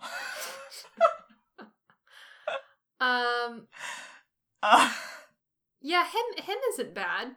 You like hem better than dust ruffle? Yeah, I think I do, Joey. Given that we just named a horse on the mauve. Damn. Okay, hem it is. Do you want to tell us about 21? Yeah, 21 is a classic gray dapple with a dark mane, a light body. It has that lovely, like, dapple gradient from the light body down to dark legs. And it has its head perfectly turned away from the camera. And my pitch is that this is Haw the horse to go with him. Okay. Him and Haw. Yeah, sure. 22 is another, like, dark gray dapple or maybe blue roan. I say maybe because supposedly roans are supposed to have dark faces and then be more roany toward the back, and this is the opposite. It has a light face, but it has black points, and it may just be a dark blue roan that has a lot of, like, graying on the face. Unclear. Yeah. It has quilted face armor, and it has what I described as skeleton legs, because its legs were mostly black, but not like solid black. And so it kind of looked like white bones on a black background down its legs. So I propose that we name this horse Low Eye Skelly. Perfect. I was gonna recommend Skeletor. I mean, or we could name it Lois Kelly, which is the name that Low Eye Skelly is from. No, it should be Low Eye Skelly. Okay. Sorry, that's a Nancy Drew Stream reference. Yeah, if you don't get enough of this from, if you think watching us name horses is torturous, watch us solve puzzles intended for children, which are very hard. Okay, let's keep going. I'm going to talk about 23 too, because this was a bay that looked a lot like my old horse Star. It had less mane than Star did, but its head and face shape was just very Star-like, and it like was a very similar shade of bay. And I described it as having a button face. Like, something about it just seemed very pert. Yeah, it was cute. Yeah. I was trying to think of something associated with Star to name this horse. Yeah. And I'm not sure. Like Nova, Tail. Yeah. Constellation. Have we named a horse Constellation yet? I feel like maybe we have. Probably we have. Someone recommend. Oh, this is cute. Asterisk instead of star. Oh, that's cute. We don't. Nebula. No, I don't even know if it has a star. It doesn't. It did not have a star. It did not have any face markings. It had face armor on it. We could not see if. Okay, it had a that's star. true. That's true. Parallax. That's cute. Yeah, well, I was thinking not necessarily like words associated with the word star, but like things more personal to me, like words that I might associate with that time in my life or that horse. Chehalem.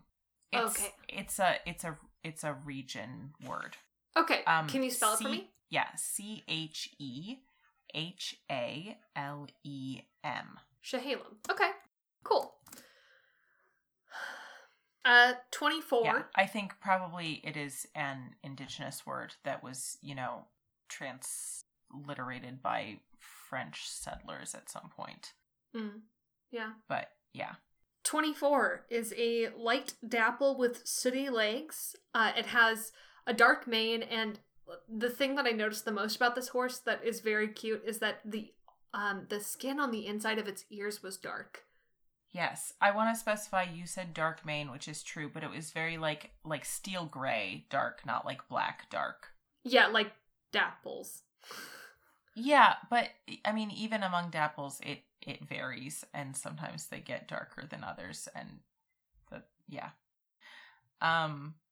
I also wrote that it had a very white cheek, like what we couldn't see all of its face because of the face armor, but the cheek we could see was like the lightest of anything on its body. We could name this horse La Semista. I think we have a couple more. I think I want to save. Wait, I kind of want to save. We have a few more. I think I want to save La Semista for that one that is like Firefoot, but where the body is way darker. Number 40, our last horse. Is that 40? Yeah. I think I was kind of, but we could use La Semista here too. That's a darker gray, and this is a lighter gray. We can save it for 40. If you feel good about that, then let's do that.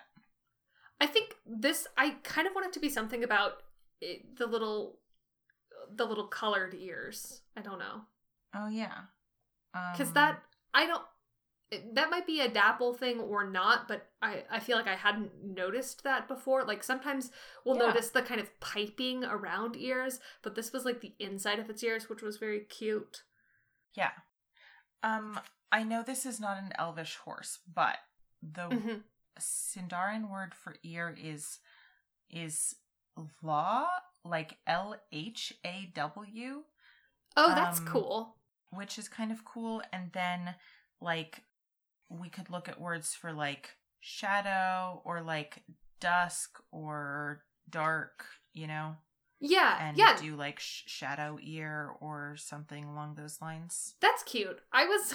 My ideas were, like, some of the words for, like, ear piercings are good. Oh, yeah. Like tragus or daith or rook or helix. Like those are all good names. Yeah. Yeah, let's do that then. What do you like? I think I like rook, maybe? Okay. Is that like the most boring of them? Because it's another word? No, I took a liking to daith and secondarily to helix. Okay, let's do daith then. Daith has good mouthfeel to it. Yeah. Okay, daith it is. It's cool. Okay, 25. Bay with a wide blaze, a fat blaze even, that covers its eyelid and has what I described as a wibbly edge. Some bays or some blazes like have very clean edges, and this one was very like, I don't know. No chest strap, face armor was like one piece with sort of long eye holes. Often, I mean, I guess they're all one piece, but often like it's multiple like plates. The cheek part and the nose part, they're strapped together, and this was like solid attached with just like cut out eyes. And also had a white muzzle. I think this is Herb Master. Herb Master. Both because of the fat blaze, but because it's a little wibbly and like goes over its eye, which gives it kind of feels, yes. Yeah. Yep. At this point, we get a shot of Snowmane, and then like a line of horses behind Snowmane, and you can see Snowmane's, what you described as his horse crown really well. We will post a screen cap of that. So from left to right, this line of horses behind Snowmane. 26 is a bay with a blaze, and you described its nose as calico because the white of its blaze and like pink of its skin and bay color all kind of get all muddled up in a very cute way. And this horse has front half cannons. Yes. Can we call this horse calico? Yeah, yes, that is the natural, Great. the natural conclusion. Calico. 27 is a very dark brownish black horse. Like, probably this horse counts as a brown, but I don't know. With a wide horizontal chest strap. A lot of, like, the majority of the chest straps we see are kind of like this Y shape, and they're narrow, and this was just straight across and a lot wider. I think we should name this horse Falar. Great. Falar. Okay. 28 is a liver chestnut with an asymmetric white stripe. That's all I got there. Yeah, this is the one that we had a conversation about Harlequin about. Oh my god. Yes, because making this show is just like falling into the same holes over and over again. We were talking about if Harlequin is contrasting colors against each other, or if Harlequin is specifically a diamond pattern. Diamonds. And then I brought up Harlequin rabbits. It's a whole thing. Yeah. The thing about the stripe is that it is going up, and then it sidesteps and then continues going up. And it reminded me just slightly of like sort of jester outfits where like it's tights that are two different colors, but then the colors swap on the top half. So right, which I think of as Harlequin. Like in quarters. But we have named a Harlequin. We have named a horse Harlequin. I think we should name this horse Sidestep. Oh, okay, not Jester. Oh, we can name this horse Jester. It doesn't seem very goofy except for that little like jig. Yeah, I mean maybe we should save Jester for another horse. This is my horse, Fool the Third. Look at this clown of a horse, Jester. I was just thinking of those. I was thinking of the specific Tumblr post this morning. Do you know all the like text posts about like clown ownership, about like owning and breeding clowns as pets? No, what? It's like a particularly upsetting brand of text post. But my favorite one that I ever saw was like riffing on, I've seen it with like dog owners where it's like purebred owner like, oh, this is my purebred dog, General blah blah blah the third, like he only eats spearmint leaves and blah blah blah, and this is my mutt Scruffins, I found him in the trash, he's indestructible. It was that but with like clowns versus jesters. I can't believe you haven't seen these. They're so upsetting. I'm not that online, remember? I mean, a little bit you are. A little bit I am. I become more online every day to my and everyone around me's detriment. Oh, hello! Did you hear that? Yeah. Anyways, I think we should name this one Sidestep and save Jester for some future clown of a horse. Okay, cool. Number 29 is a chestnut with a tiny sliver of white on its nose and a normal white. I found the text post. Can I read it to you really fast? Yes. Sorry, I bungled it. It's mime owners. This is Claude St. Pierre. We adopted him 2 years ago. He's a third-generation French mime with roots in the early Carney awakening. We only feed him hand-toasted vegan peanuts and paleo candy floss. Fool owners. This is Hoops. He likes jokes. Great. Okay. Chestnut with a tiny sliver of white on its nose. Hoops. Okay. 30 has face armor with like a horseshoe shape like embossed at the top of it.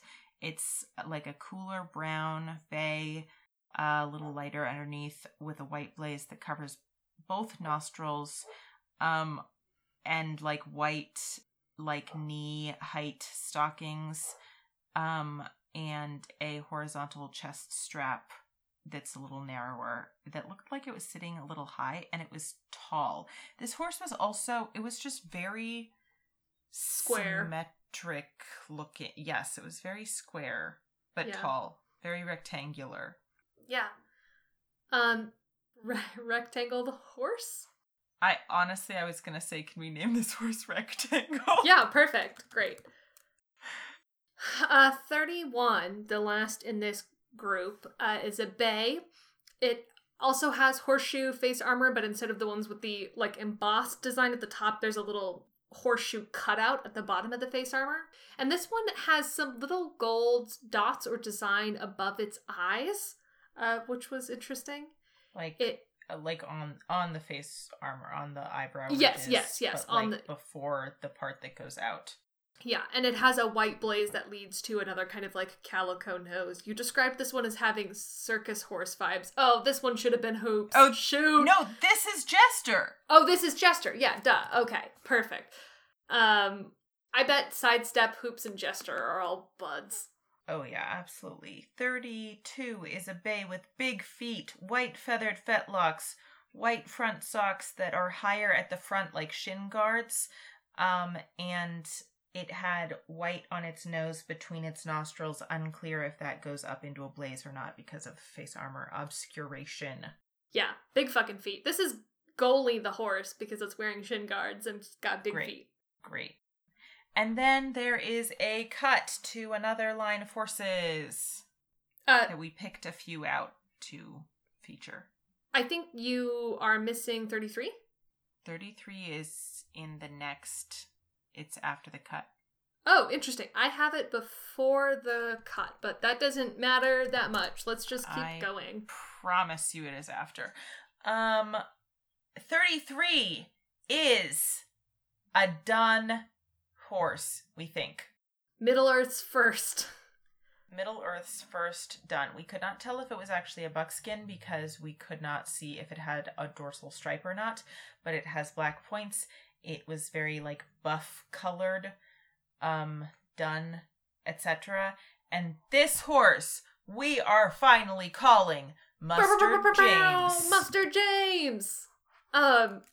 We also had a whole conversation about buff versus bluff and the etymology of both, which are Dutch words. Well, bluff is. We didn't actually check the etymology of buff. We checked the etymology of both bluff as an adjective and bluff as a verb. Right. Okay. And next, 34, we have a classic bay coloring. What's interesting about it is it has a short, kind of evenly cut mane, which is being blown up and out by the charge like a little mohawk. And I don't even know what this means, but in my notes, I wrote trim and moving nicely. Yeah, I wrote beautiful shape, curved neck. Yeah. Its leg is like mid-step. I have a screenshot of this one too. It looked also kind of like show horse like. Yeah. In some ways. Yeah. Who's got the coolest mohawk that you can think of? Teenage Joey. Oh my god. Not even teenage, like early college Joey. I don't know. I can't think of. Did you have another idea for this horse? Not yet. Okay. What if we name this horse Burgundy? Okay. Just like a nice word? You feeling it? Yeah, like a nice word. Like, I think the color is sort of like a rich classic color, but also Burgundy is a region of France, which feels a little fancy. You know, there are wines from Burgundy. There's like, I don't know. I just think this horse has Burgundy vibes. Okay. Vibey. And 35. Oh, you can see 24 again in this shot. But weird. Which is Daith. Right, this is... Wait. Oh, yes, looks CG'd in. Yes, in this shot, it's... Something about it, like the light quality isn't... Yeah, there's some weirdness. It's one of those where your eye moves over it initially, but if you look at it with any amount of... If you look at it for more than a few seconds and, like, concentrate on that horse... unfortunately our constant job. Yes, it looks very out of place and strange. Yeah.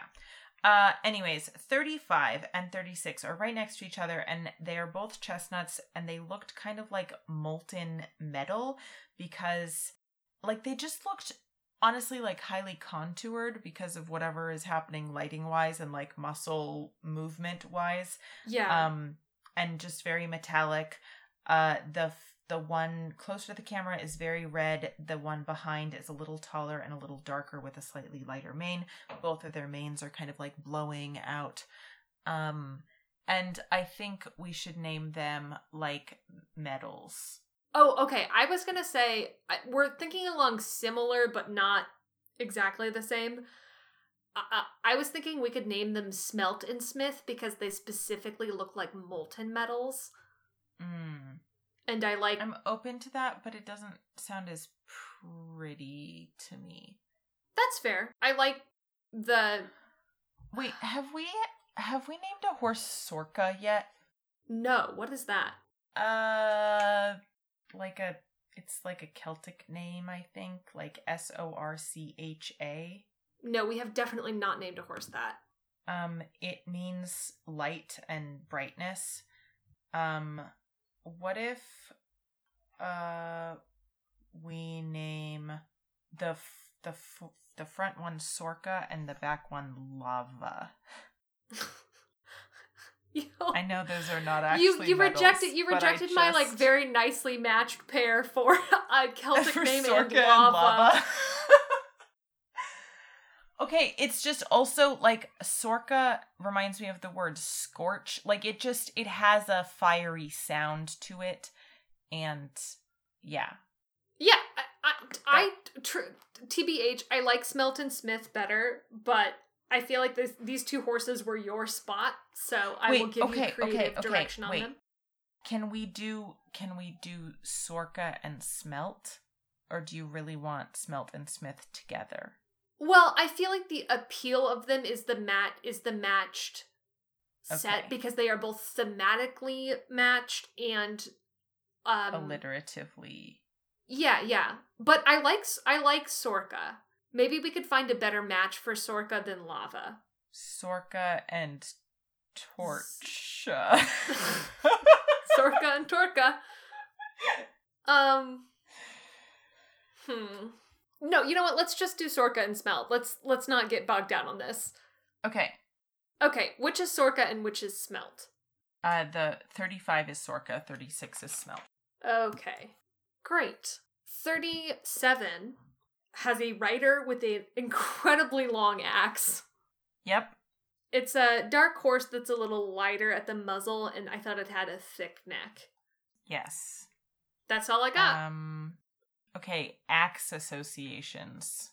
Haft. Sorry, what? Haft? Yeah. Like the haft of an axe, obviously. Yeah? Yeah. When my dad was in college, he was in a band called Jimmy and the Axemen. Mm-hmm. 'Cause guitar, guitars are called axes, right? I think maybe that was high school. May have been, I don't know. So Jimmy is an option. The axe handle is apparently called a helve, which is a very Rohirrim sounding word to me. Wait, then what is a haft? I think I was the haft is the part of a smith tool. The haft is the part at the end that becomes the handle. I'm sorry, that makes no sense. Okay. Dictionary says the handle of a knife, axe, or spear. So are all helves hafts, but not all hafts are helves? Is helve just a haft that is specific to an axe? I guess, yeah.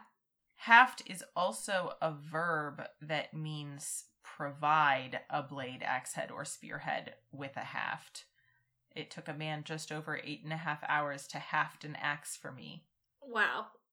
Okay, yeah, so helve is an axe-specific word. In fact, in the Wikipedia diagram of an axe, it refers to the... Okay, first of all, it's a fucking axe. There's not that many bits, and there's like a dozen things labeled on here, including the belly, cheek, eye, toe, beard, heel, butt, shoulder, throat, and knob. But it does refer to the handle as a haft, so maybe let's do haft. Man, look at the knob on that. Oh, God. Okay, Okay. Halved. Also, boy, that really hafts my axe. Boy, that really halves my axe. I've got an Okay. axe to haft with you. 38 is there's another cut. They're reforming the line for the Oliphants. 38 is a chestnut with a white stripe and a black swag. Chara. Okay. Like Right? That the was one of like the Dragon Rider names. Oh, I see. I thought you were Shara, Sharra. Oh, Chara. Yeah. I heard sorry. that as the When way you would abbreviate character. Yeah, well, when you said Chara, I spelled it with a Char. CH for whatever reason, and then Yeah. but then when I read it back to you, I forgot how it sounded at the beginning, and I pronounced it with the hard CH instead of the soft one, or whatever. Yeah. Okay. 39 is a very red chestnut making a face with a horseshoe cut out at the bottom of the face armor, as we've seen before. Yeah, I think this is goodness. your Leth. Great. Making a face, probably in the middle of another fucking speech, you know? Yeah. Number 40 is a dark gray dapple with a lighter face, a dark mane, a light swag, and I noticed that it was more gray, like, under the face armor, like, around the eyes and around the nose were lighter, and then as around the edges of the face armor, you could tell that it was getting grayer. And you want to name this one Lasamista, Leaf Gray. Yeah, I think so, if that's okay with you. Yes. Great, and that is all fucking 40 horses today. Yes. Made the it. last thing I wrote was Megillowen Heart, and then R.I.P. Megillowen ? But Yeah. I'm gonna cross out that part and just No, leave we've decided. Megillowen Heart. Yeah. Yeah. She is alive and well. She's a survivor. She's a fucking sword maiden. That's what Megillowen means. Yeah. Yeah. Hey, would a horse hold a sword like this or like this? Oh, God. Joey, that's one vow done. Did you have a favorite horse today? Fuck. Honestly, I have a weird love of Rectangle. Okay, yeah. Shehalem, because it looks like Star. Yeah. And just, oh! it was a very cute horse. Also, Low Eye Skelly, because I just loved the skeleton legs. Yeah, the skeleton legs were really cool. I think I like the combination of Deco, Nouveau, and Moderne, both because, like, that is those three extremely different horses next to each other, I feel like sums up this episode really well, which is different stuff for Rohan. Lots of weird bays, lots of dapples. I mean, dun. Like, I feel like it sums up the episode. And I like the molten metal twins, Sorka and Smelt. Yeah. Yeah. Okay. Our third vow. Wait, can we do horse numbers from them? Oh, yes. That was 40 named horses. Yes, and so we didn't add any to the original count, so our running total of horses is still 2,096. Yes. Someday I will do the math on how many of those are named, but not today. Great. Okay, third oath. Third oath. We are going to rewrite a song. We're going to rewrite a song called A Rhyme of Lore, which Gandalf sort of mutters to himself when he is riding with Pippin to Minas Tirith after Pippin looks into the Palantir. And it goes, tall ships and tall kings, 3 times 3. What brought they from the foundered land over the flowing sea? 7 stars and 7 stones and 1 white tree. We liked this song for this episode because we see the 1 white tree put out a little bloom. I love to watch a tree put out, you know?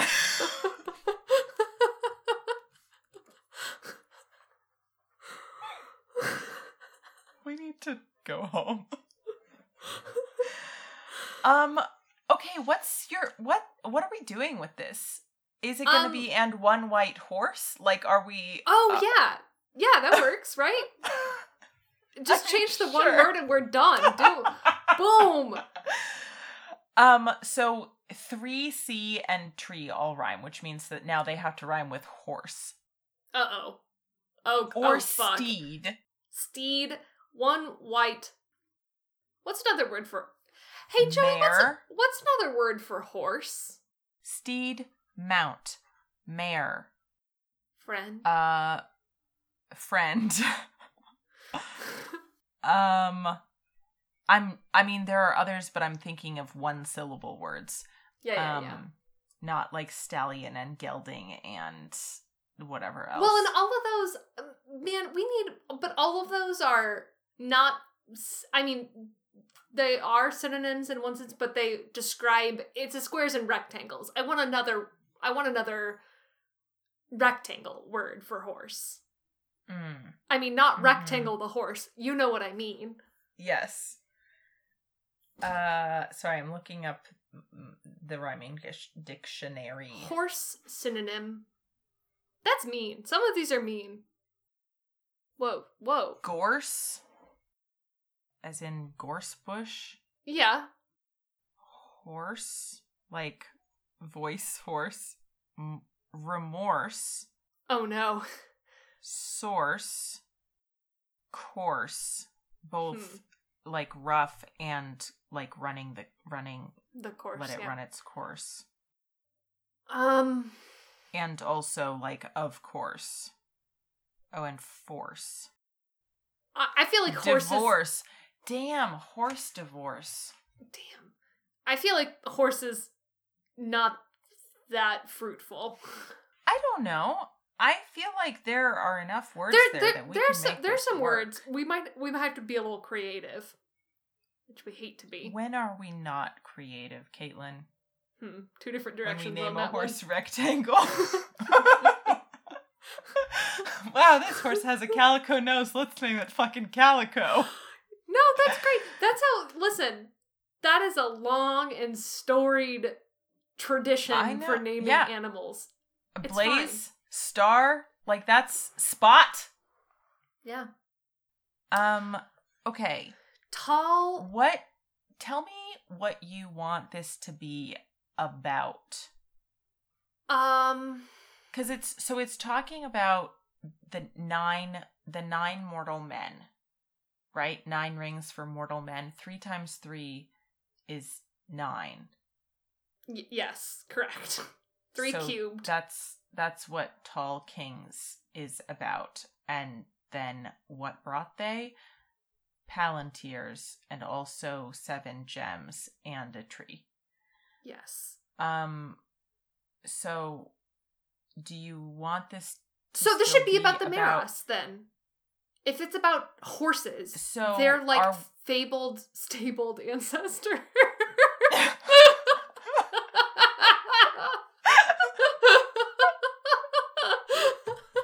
That's so stupid. So is this then about like the Rohirrim's ancestors and the horse they brought with them? Yeah, I guess it could be. I was thinking of it like, actually because this like, is about the Numenorians. If this is from the perspective of a horse, it would be about the Maras. Yeah. But... And it could be the traits of the Maras instead of the physical things that they brought. Oh, okay. So you're saying the last line should not be one white horse at all? No, I don't think so. And part of that is that I think one white horse is... Yes. Great. I was just hung up on that and I hadn't considered the possibility I see. No. No, you were thinking about that. I was thinking about the like stars and stone. Okay, yeah. Yeah. Okay, great. Okay. Ships are out. The horses don't like ships. Yeah. Okay. Oh, maybe we should decide actually what that last line is going to be. We need to know the rhyme. There is kind of a numerical theme, so I feel like maybe we should keep the and 1. But then a lot of the things that I was... I mean, we could get rid of the numbers completely if we wanted to. That's true, because there's not a numerical emphasis for the Meras. Yeah, Numerasical. I'm spiraling here, my guy. Okay. What is, like, the most iconic trait of the Meras? I think it's the speed. Like, every time that we hear about Shadowfax, the thing that, like, is immediately apparent to him is his speed, like an arrow or like a bird. Okay. What if... Uh-huh. Yeah? I try to avoid discussion of feet, in my public... anyways. No free feet pics, yeah. But what if the last line is "and Windfleet feet"? Windfleet being hyphenated and Windfleet feet. That's really good. Do you think, as like a fucking horse epithet, do you think we need to save fleet as a thing that rhymes with feet, given that we have 3 rhyming lines in the poem? Hold on. Let's look. Seat. Let's see what rhymes with feet. Teat. Elite. Can we describe the horses as elite? Yes. Beat, cheat, eat, greet, meet, like meeting, neat, Pete. Petite. Sheet. I think. Okay. Sweet. Treat. Wheat. I like Wheat.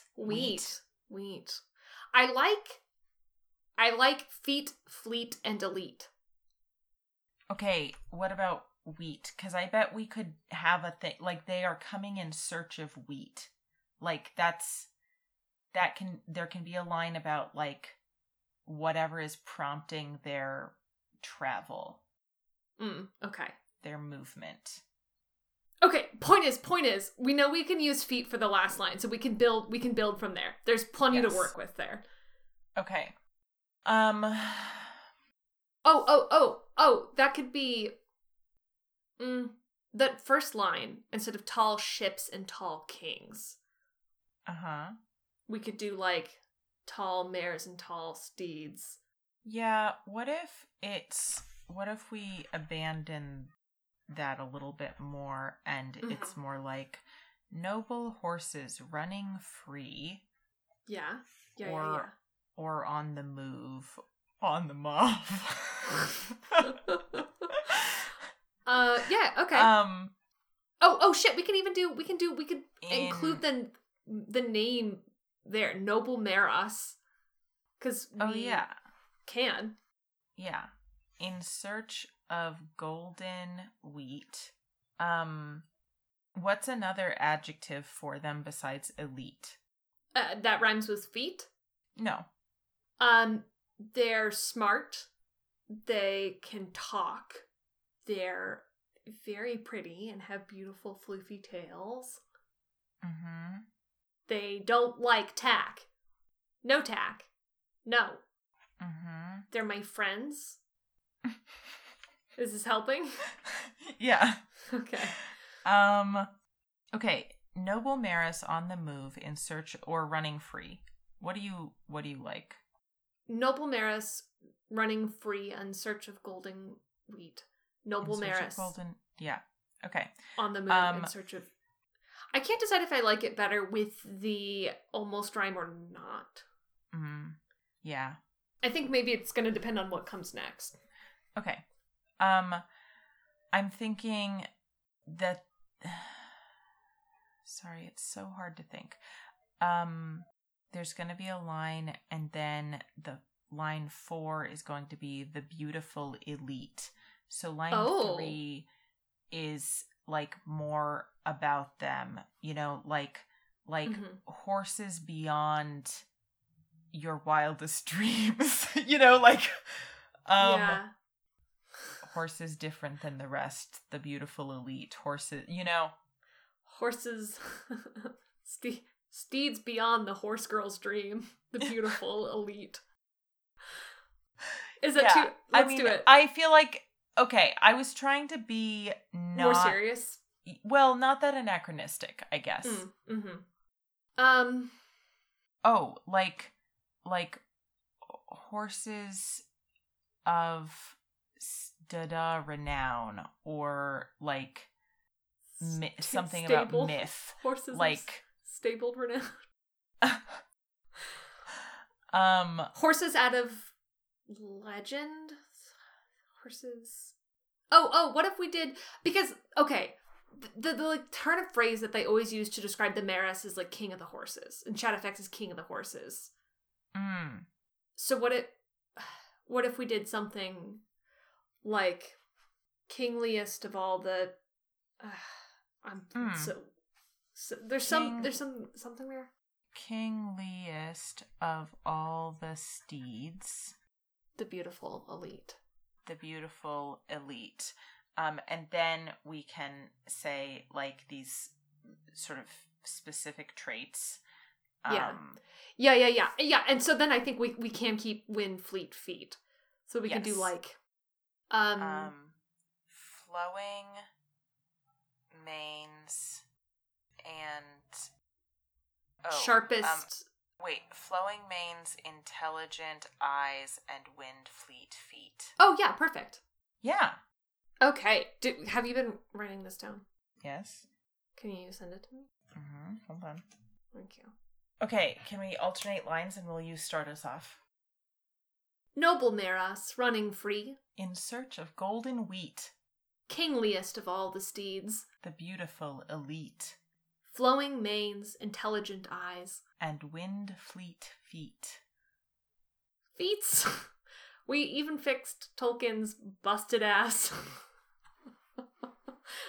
Busted ass third line.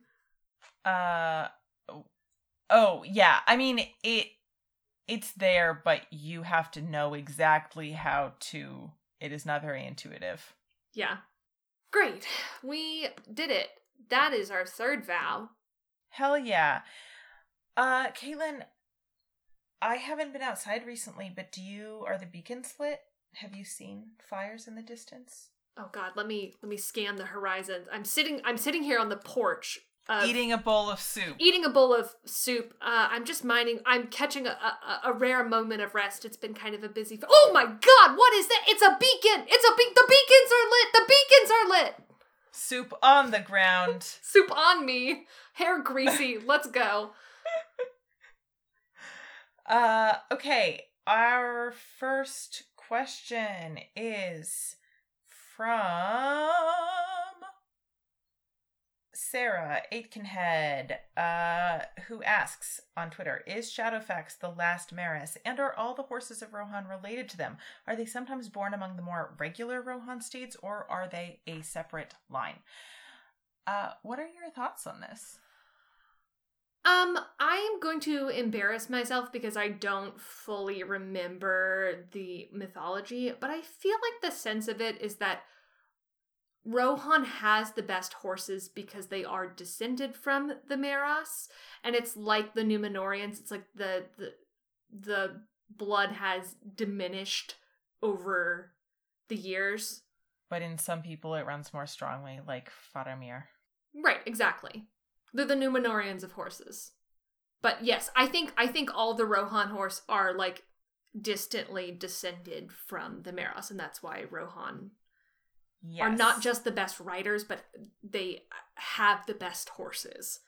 Yeah, and I think Shadowfax, it maybe is the last Maris, but not because that line is separate, just because it has been dwindling, and Shadowfax is just one of those horses that, like, you know, is more magical than the others. God, why don't we ever see Shadowfax and Aragorn, like, deep in conversation? They would have so much to relate about. Yeah, because they're both... They both got long shanks. They both got that. Yeah. They've both got flowing hair, although Shadowfax's is much less greasy than Aragorn's. Oh my god, Aragorn braiding Shadowfax's hair. And Shadowfax braiding Aragorn's hair. Oh my god, you know they would share Aragorn an apple. Braiding Shadowfax's hair, or Brago's hair for that matter, and Éowyn braiding Aragorn's hair. Yeah, and it's then really Mary good. braiding Éowyn's hair. Here's the thing. Aragorn absolutely seems like the type, like, he would take a bite out of the apple, hold it up to Shadowfax to take a bite, and then take a bite out of the apple again. Bite. Yes. Yeah. 100%. I was gonna say something else, which is that... my take is that the Maris sort of like blood is dwindling because that's what's happening in general. Like yeah, because the magic right? is leeching from like, the world. The third age is ending. Like things are changing, and it's just a different world now. Yeah. Yes, definitely. Yep. Okay. Agree. The other question we are going to answer today is from your girlfriend, Emma. Hi, Emma. Hi, thanks Emma. for bringing Emma me. Says, Thanks for aiding and abetting Shadowfax. This episode of Shadowfax brought to you by Emma, who brought me my headphones from home when I forgot to bring them for recording. Thanks, Emma. Yes, absolutely. We could not make this without the support. Without the aid and abettal. Yes, of honestly both Emma and Francis in many ways. Okay, Emma says, we've heard a lot about all the things in Lord of the Rings that are horses. Gay love, a log, feelings, all true. But what in LOTR is absolutely not a horse? What's the least horsey thing? The opposite of a horse? Denethor. Gollum. Transphobes. Yes. There are some like rocks and logs that are not very horse-like at all. Yeah. Oh, that guy in the book who was fucking mean to Bill the Pony. That guy's Bill not a Ferny. Horse. Bill Ferny. Yeah, not a horse at all. Not a horse at all. The power of the ring is not very horse-like. That wasn't very horse-like of you, Sauron. No. Betrayal, not a horse. I mean, sometimes betrayal is pretty horse-like. No. TBH. No. Okay, agree to disagree. I don't know. Listen, I have been betrayed by a horse. Okay, that's fair. But like Frodo's like manipulated rejection of Sam, not a horse. Not a horse. Horses are about love. Mm-hmm. Sam's love for Frodo, a horse. Okay. Actually, Sam and Frodo's quest, very horse-like in that it is about love and support. Not very horse-like in that it is very slow and they're literally on foot. That's not very horse-like of them. Horses are literally on foot. Right, but their own feet. Sam and Frodo are not the horses here. Okay, but Sam Sam is Bill the Pony. Right. Agreed. Kind of. Yeah. You know who's like not very horse-like and not because of negative traits? Yeah. Fucking Elf Daddy. What's his name? Elrond? Yes, thank you. I mean, depending on how you mean daddy there, some people would think you were talking about Thranduil. Oh, yeah, damn, truly. No. Elrond is not very horse-like. No, he's really not. No. Fucking boats are not horse-like. Okay. I think that's it. That's the entire list. Great. Thanks for writing in. Yeah. If you would like a serious question answered academically like you just heard, you can and should send us your questions to shadowfaxpod@gmail.com. Yes. Or to us on Twitter at shadowfaxpod. You know where it is. You're 20 episodes deep. You know where to find us. Yeah. Wait, is this episode 20 or is this episode 19? This is episode 19, but it's actually episode 22. 22. Do you count the trailer? No. So 23. No, 22. Right, but I'm counting the trailer. Trailers are not very horse-like. Horses don't like trailers very much. Oh, God. Okay. Well, we'll see you guys next time for a book episode. I'll be here running on my wind fleet feet. Thank you for listening. The music you heard at the beginning was Horse by Horse, arranged and performed by Caitlin and Joey. That's us. You can listen to it again at soundcloud.com/shadowfaxpod. The cover art was made by Annie Johnston Glick at Dancy Naru on Twitter. I'm Caitlin, my pronouns are they, them, and you can follow me at Chalo and Behold on Twitter. You can follow the show at ShadowFaxPod and email your horse-related Lord of the Rings questions to shadowfaxpod@gmail.com. Joining me on this journey there and back again is... Joey. My pronouns are they, he, and you can follow me on Twitter at Joey the Prince. If you want to read and watch along, check the episode description for the segment we'll cover next time. This has been Shadowfax. One horse to rule them all!